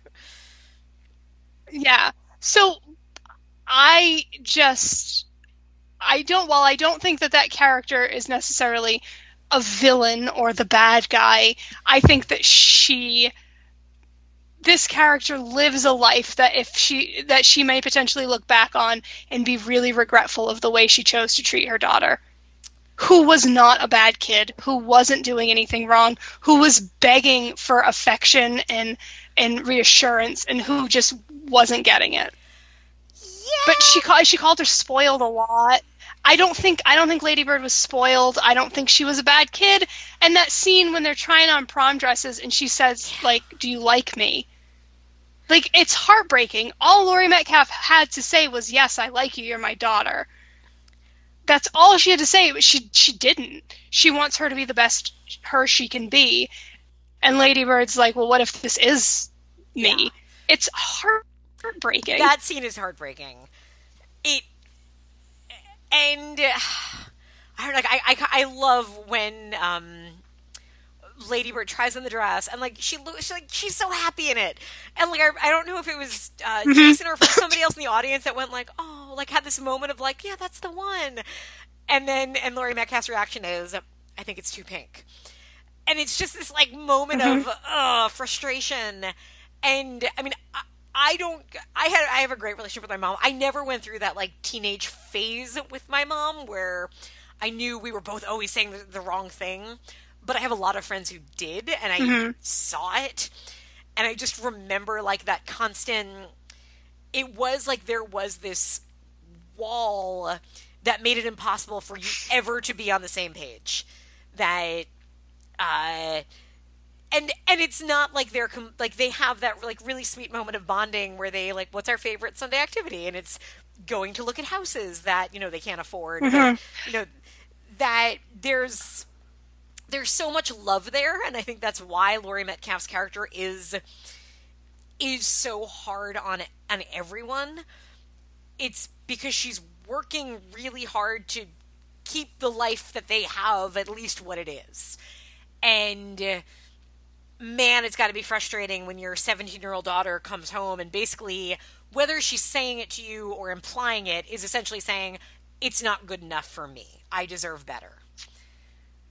And granted, as a parent, you should say, yes, I want my kid deserves more than I can ever give them. But I don't know, maybe it's because I'm getting older. So as much as I, identify a lot with a lot of what Lady Bird goes through, there's a lot of me that kind of, I could see myself in the Laurie Metcalf role, even without kids. I don't like when I find out my cats tell people that this isn't our apartment, that we actually live, further downtown. It's very hurtful to me. And I get why she would be hurt by all these things, but I come from a place where, as the adult, she needs to be better than her child. She needs to not vent her disappointment and her sadness and her hurt that way, because she is affecting another human person's development. Yeah, I don't think you're wrong. I really, it's fascinating because I think I didn't... But I don't... No, keep going. I don't dislike that character at all. Right. Like, I really liked her. And she's clearly caring. She's amazing at work. She's amazing with everybody at work. She lets her son, her adopted son, can we assume? Yeah. Oh, okay, good. You didn't know either, because they never... I don't think you're supposed to really... I don't think it's supposed to be explicit. Yeah. Because they are explicit that Lady Bird was later in life and maybe not expected. Right. I think I got the impression that they maybe adopted or took in this boy and then had Lady Bird. Like, kind of like, oh, hey, this is a thing that's happening. Right. Kind of like a Hallmark movie I just watched recently. Called It All Comes Together. On Netflix. And, so they adopt, we can assume adopt or whatever, this kid, and then let his girlfriend, yeah, live with them. Yep. And they're so obviously such nice people. Her dad is so nice. Like, they're nice people, but it's just the resentment or the disappointment. Yeah. I think it's just a very... I get it, though. Specific dynamic that some mothers and teenage daughters have. And it's believable, and it's ugly. And you're right. It's that... I know other people that have said this, where their parent has said, like, my child brings me to a level I don't want to be at. And I know, like, I have this with, like, for me, it's one of my brothers. I love my brother to death. He is the only person who has ever made me a certain type of angry. And it's like, it's a different side of me that comes out, and it only comes out with him on, like, specific arguments, usually involving board games. I think with a lot of women, they go through that with their mothers. They have this certain dynamic where they just, it's oil and water, whatever expression you want to use, where and not just mothers, sometimes fathers too, but I think for a lot of people, in cases where it is mother-daughter, where you're right, Laurie Metcalf knows she's the adult here and that she doesn't need to stoop down to these arguments, but she's been having them for 17 years with her daughter, and her daughter doesn't seem to be learning from them. And, I guess I understand her so much that it's hard for me to be angry at what she does, because it's like, no, but I get it. If I had worked 12 hours with, suicidal patients and come home and, my daughter still hasn't cleaned her room and it's the one thing I've asked her to do, that's going to hit me in a certain way where I'm going to overreact to it. And I think that's what I got a lot out of it, was all those little things that, you can just say the right thing and not have a fight, but you just, God damn it, you just can't. And then I think Look, It's a good characterizations, because they're completely understandable and relatable, even if you don't necessarily agree. Sure. For Lady Bird, I think, I can't remember where I read this, somebody made a point about the movie, like, catches that particular time in your life when you really start to realize it, when you start to kind of have that empathy and understanding of, it's not just me. That I think by the end of this year of this movie, Lady Bird starts to see things from her mother's point of view. It doesn't mean their relationship is going to be fixed. We know that they're going to constantly still have these arguments back and forth, but that there is that growth in seeing things from her mother's eyes, I think. Mm-hmm. I agree. Yeah. With the dad, did you know who played the dad? Did you recognize who that actor / writer is? I don't think I did. It is Tracy Letts, who I'm trying to go look right now. Better known to me as a playwright who wrote many plays that turned into films, including Bug and Killer Joe. Mm-hmm. He also wrote Killer Joe. And Killer Joe. Yeah. Yep, I just saw it. Yeah. I just saw it. Interesting. And again, like... He's very good he's so in this. good. And he's very warm, and it's a great look at this man who... you find out kind of battles depression, and the movie doesn't go too far into it, but it's just kind of there. He's been fired late and now has to find another job. Not late in life, but later in life than any educated man who's worked for a very long time to support his family wants to start job hunting. But there's just a warmth that he has that's really nice. And then along those same lines, I agree.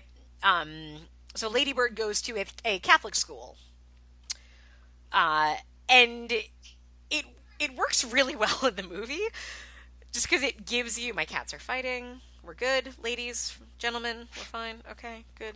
Let's pass that.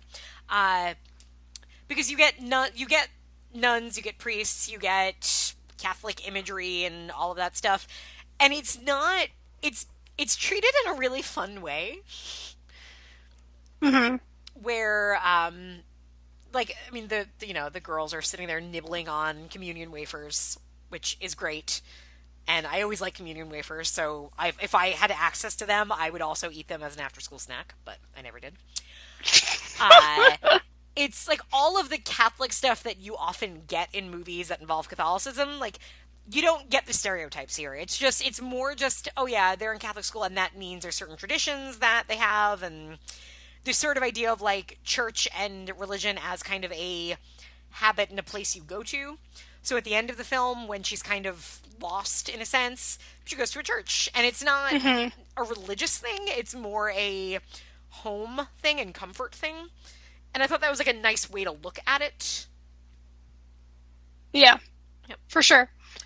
It came across as, like, everybody, all the characters that, are at the school are all really likable and not stereotyped. The nun is great. She's funny and she's sassy. The priest, who's the theater director, who then you just have, like, one little scene of him and Laurie Metcalf later where you find, oh, there's a lot more to him. And, like, suddenly you want a movie about him, but that's not the movie you're watching. Yep. And it's okay that there's a million, like, little offshoots or things that aren't really necessarily explained or characters that are just kind of touched on, because it makes it a much more robust experience. Well, like, the friend has a crush on the math teacher, clearly. They never say it, but the math teacher, is very nice to her because she's good at math, and she talks to him differently, and she's excited to see him, and then after the play, she sees him and his pregnant wife, and it's just, like, such a moment of, like, oh, okay, bye. That's that. Oh, yeah, I have no chance with you. Now I've seen your wife, and you're having a baby, and suddenly this isn't fun anymore to have a crush on you, so that's it. And, again, like, I get that. Like, it's sweet and normal and believable and somehow made really interesting on screen, even though it's so mundane in many ways. I agree. Yeah. And I don't want to go into it because it'd kind of be a spoiler, but how hard did you cry at the unfinished letter scene? Not that hard. Really?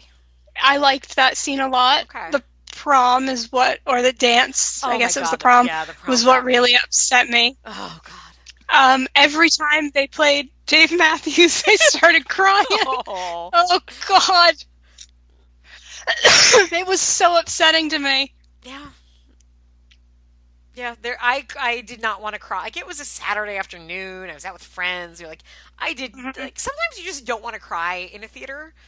And this was one of those cases, and I found it hard not to.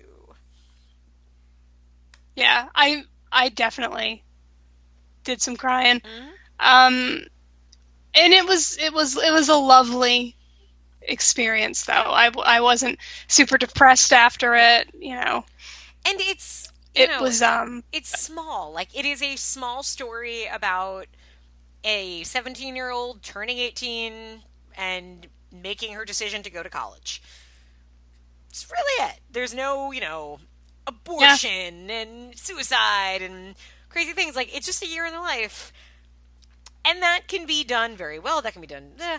It's not, there's nothing revolutionary about the style. It's just that it's really good. It's funny, it's warm, and it's really good. Real. It's really genuine. Yeah, genuine. Yep. Yeah. The other day, as I was cooking and kind of finding something to put on TV in the background, I landed on Peggy Sue Got Married, which, if you recall, was the first movie we covered back in the day. I do recall. And what's funny was having it on and realizing, in a lot of ways, like, Lady Bird really reminded me of it. That aside from the if you remember from that movie, there's like the beatnik writer character who totally reminded me of the second love interest in Lady Bird. Just a lot of it, like watching high school from, and maybe especially because this was sort of in a sense, like, kind of like me looking back at high school from a very different vantage point, and sort of like seeing, like, okay, but if I was me now, how different things would be with all of those, like, little things you did in high school. It'd be, as much as Rushmore is a very good pairing for Lady Bird, I would also suggest pairing it with Peggy Sue Got Married. I think there's Love a lot it. I think that's a great idea. Yeah. All right. Do you have any more to say about Lady Bird? I think that's most of I don't think so. I just wanted to make sure I talked about how effective the Dave Matthews stuff was. Did you ever see them in concert? It was... No. Oh, I did once. I had a feeling that that's where you were going with that. Curious. That's why I was curious if you had, because I thought that's like the concert everybody goes to at some point in the early 2000s. I definitely did. I never saw them in concert. I never really had that much of an affinity for them. I do like that song, and I think it is used to great effect in this film. What was your prom This is song? my new atonement. I can't stop thinking about it without wanting to cry. Yeah, I could see that. What was your prom song? Do you remember? What was like the prom song that was the theme of the prom, or the first song that they played? Because I can answer one of them. Tell me whatever you remember. I can tell you. I know our song was, I think, "You'll Be in My Heart" from Tarzan.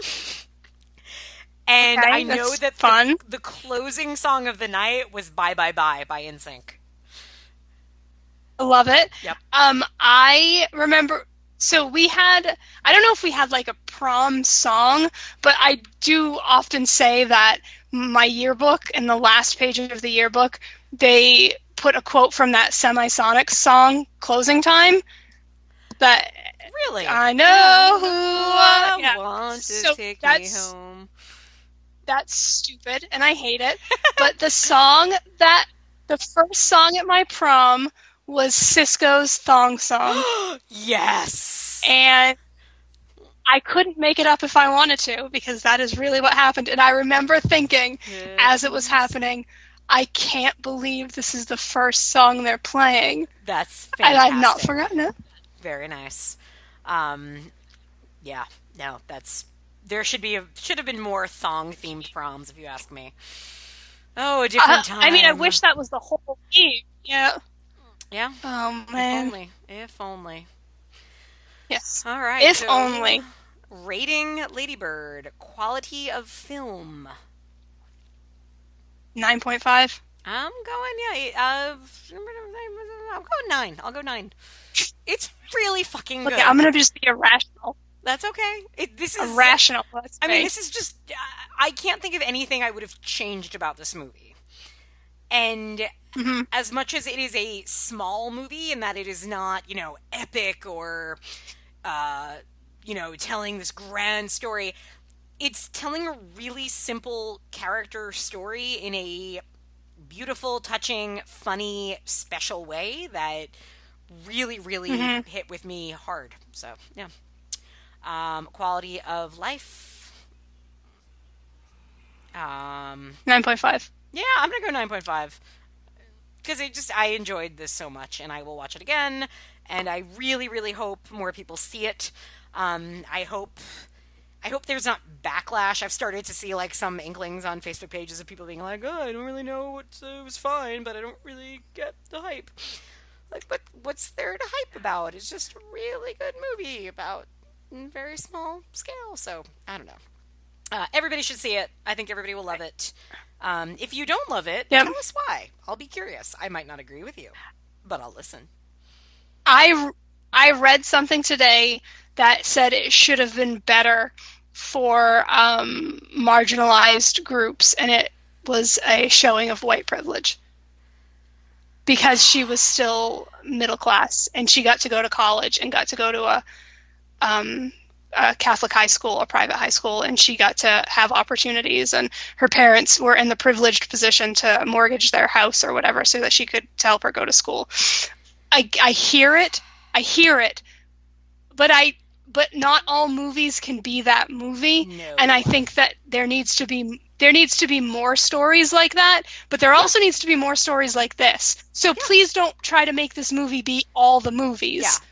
Yeah, this movie... Talk to the other movies that don't do anything different. Yeah. This movie never... I don't know anything about Sacramento where it's set, so I don't know if there's, very specific, race issues for the area where, somebody might say, well, that's like making a movie only about white people in Harlem, let's say. But, okay... What about Rushmore? Maybe there should have been more black characters in Rushmore with that argument. And I know you're not making the argument. I'm answering the hypothetical statement that you've heard. But by that token, I just thought, okay, Wes Anderson, where are all the people of color? Yeah. I thought it was worth bringing up because it definitely was something that I didn't even think about, which I like to think that I'm thoughtful about that type of stuff. But I was just so happy to see two women who are different shapes. I get it. They make the argument that Lady Bird is beautiful and an actress. She's a gangly weirdo in this movie. She's beautiful and perfect and wonderful, but she's all long arms and her sweet little face. And she's dressed in 90s clothing, and she's got pink hair, and her, she looks like still a movie teenager, but she looks like a teenager in the 90s, in the 2000s. And I would never discount somebody's take on the movie of maybe wanting more, or maybe to wanting it to speak more to their life experience, which might have been a bit more diverse or dealt with different subjects. But this does deal quite heavily with depression. Very much, I don't know. That's all. I'm not saying that I agree with it necessarily, but I did feel the need to bring it up. I'm glad you put that out there. And I think for me, and you're right, because I like to think I'm similar, where often I will notice in a movie of, wow, everybody's white in this movie, or so on. In this movie, I never thought about it at all. And part of it may very well be because this is a movie where I did feel very connected to what's going on. I am white. And I am female, and I am, again, around the same age that Lady Bird was in this movie. And so, yes, I can fully say it's very possible that I give Christopher Nolan a fucking hard time for the way he treats or rather doesn't treat his female characters in movies. And I can point to specific ones. Look at Rachel Dawes in the Dark Knight trilogy, where she exists in both movies. She's sleeping with her boss. And in Batman Begins, she is the only female character who has any lines whatsoever. And I don't know many men who've caught that in Christopher Nolan films. And I know many men who are very defensive about that when you bring it up in a Christopher Nolan film. Yep. Of the joke of like, oh, well, Dunkirk, you can't say anything about Dunkirk, oh, there's no women in it. It's like, yeah, okay, well, that was probably a good directing move on Christopher Nolan's part. Why even bother putting women in your films at that point? So you're right. I don't want to discount that the way I've been discounted when I've brought up different issues on films. Yeah. So yeah, that's true and that's valid. And again, my thought to that would be this wasn't a movie that was trying to... This movie was telling this one character's story, and that character that character's life didn't really involve many people of color. So, yeah. Yes. Yep. Okay. All right. Well, hooray. Indeed. Before we talk about next episode, do you have a streaming recommend for the people at home? I do, and I'm so fucking excited about it. What is it? So I saw this movie not on Netflix, and then I saw it was streaming, and I lost my GD mind. I was like, I can recommend this to everyone within the sound of my voice now. It is a movie from this year called Bushwick. Do you know about this movie? I do not. You have to stop everything you're doing and watch it immediately.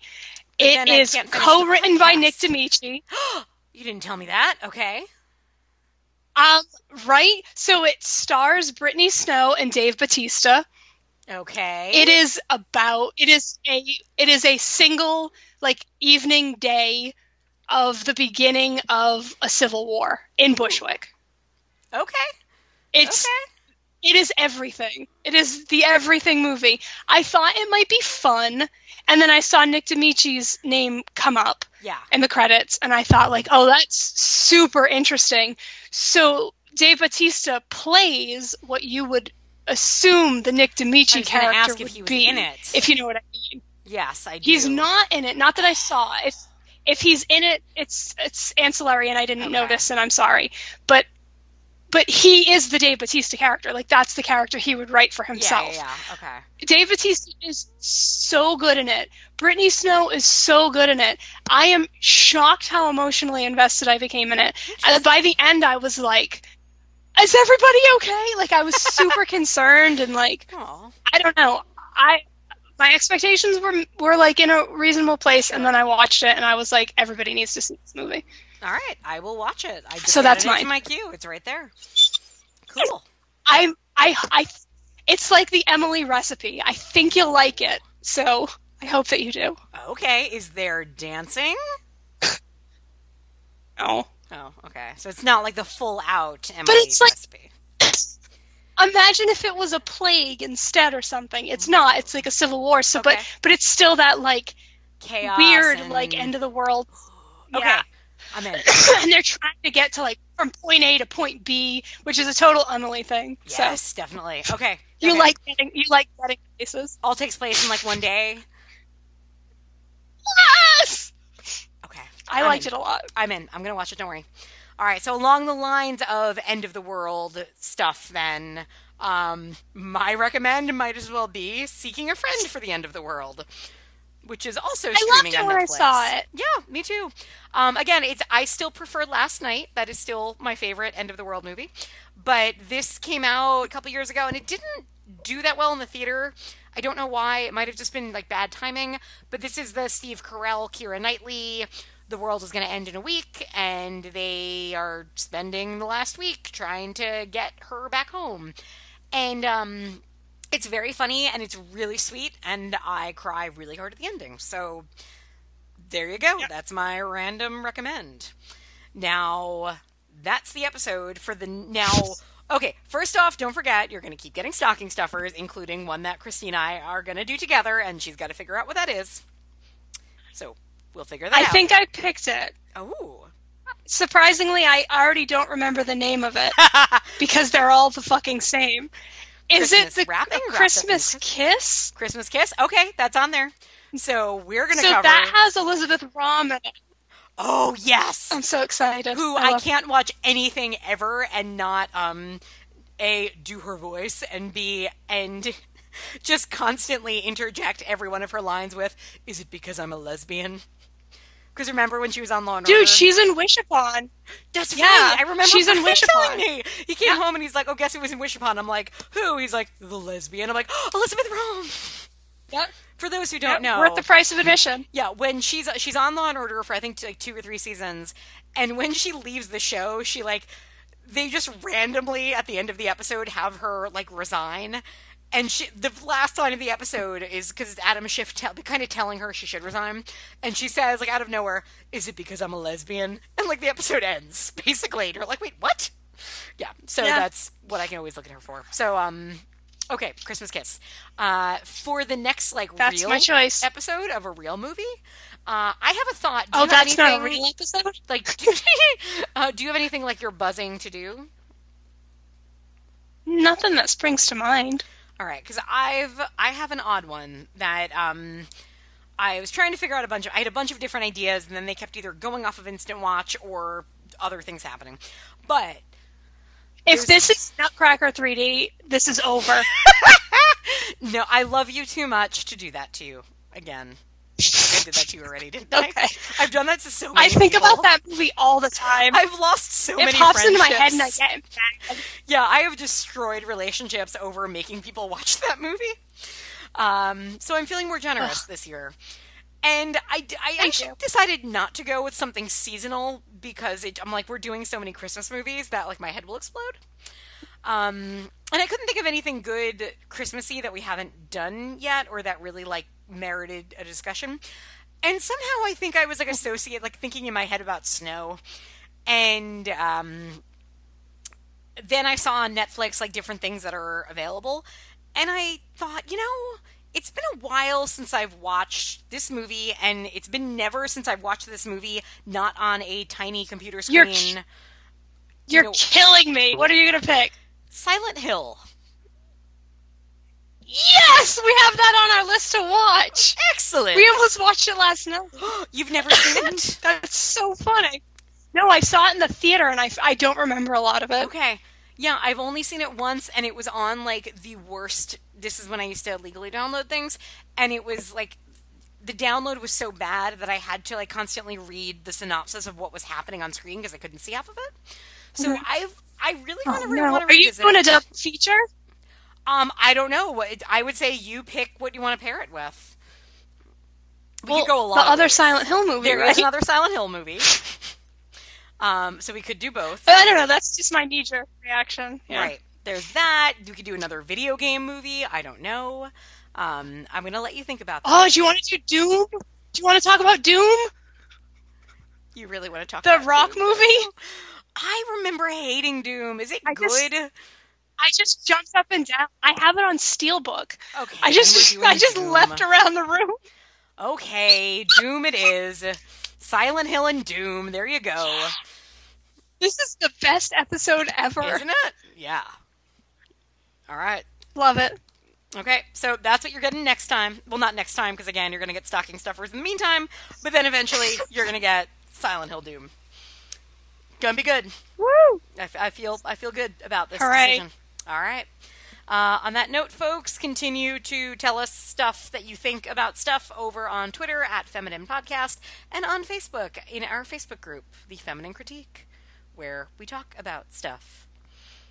And if you have any Hallmark or Lifetime or whatnot movies that you really think I should watch, try to tell me soon, because I'm trying to lay out everything to get them all done soon. So, yeah.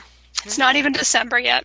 Oh my God, it's not. I'm embarrassed, but I've watched 4 already. Well, that's not that bad. You weren't like, I've watched 17. Well, I mean, I've watched and taken notes on 4. We've had, the TV on in the background for some of the other ones, and yeah. All right, fair enough. It's a problem. Loophole. Yeah. But they're there. It's impossible not to do it. Anyway, folks, you all have a good night and go see Lady Bird. This thing right here is letting all the ladies know what guys talk about. You know, the finer things in life. Check it out. Ooh, that dress so scandalous, and you know another nigga couldn't handle it. So you're shaking that thing like who's the ish, with a look in your eyes so devilish. You like to dance on the hip-hop spots, and you cruise to the cruise like connect the dots. Not just urban, she liked the pop, cause she was living la vida loca. She had dumps like a truck. Thighs like what? Baby, move your butt. I think I'll sing it again. She had dumps like a truck. Thighs like what? All night long. Let me see that thong, baby. That thong. I like it when the beat go. Baby, make your booty go. That thong. That girl so scandalous, and I know another nigga can handle it. And she shaking that thing like who's the ish, with a look in the eye so devilish. She like to dance till her hip hop spots. She cruise to the cruise to connect the dots. Not just urban, she liked the pop, cause she was living la vida loca. She had dumps like a truck. Guys like what? Baby, move your butt. I think I'll sing it again. She had dumps like a truck.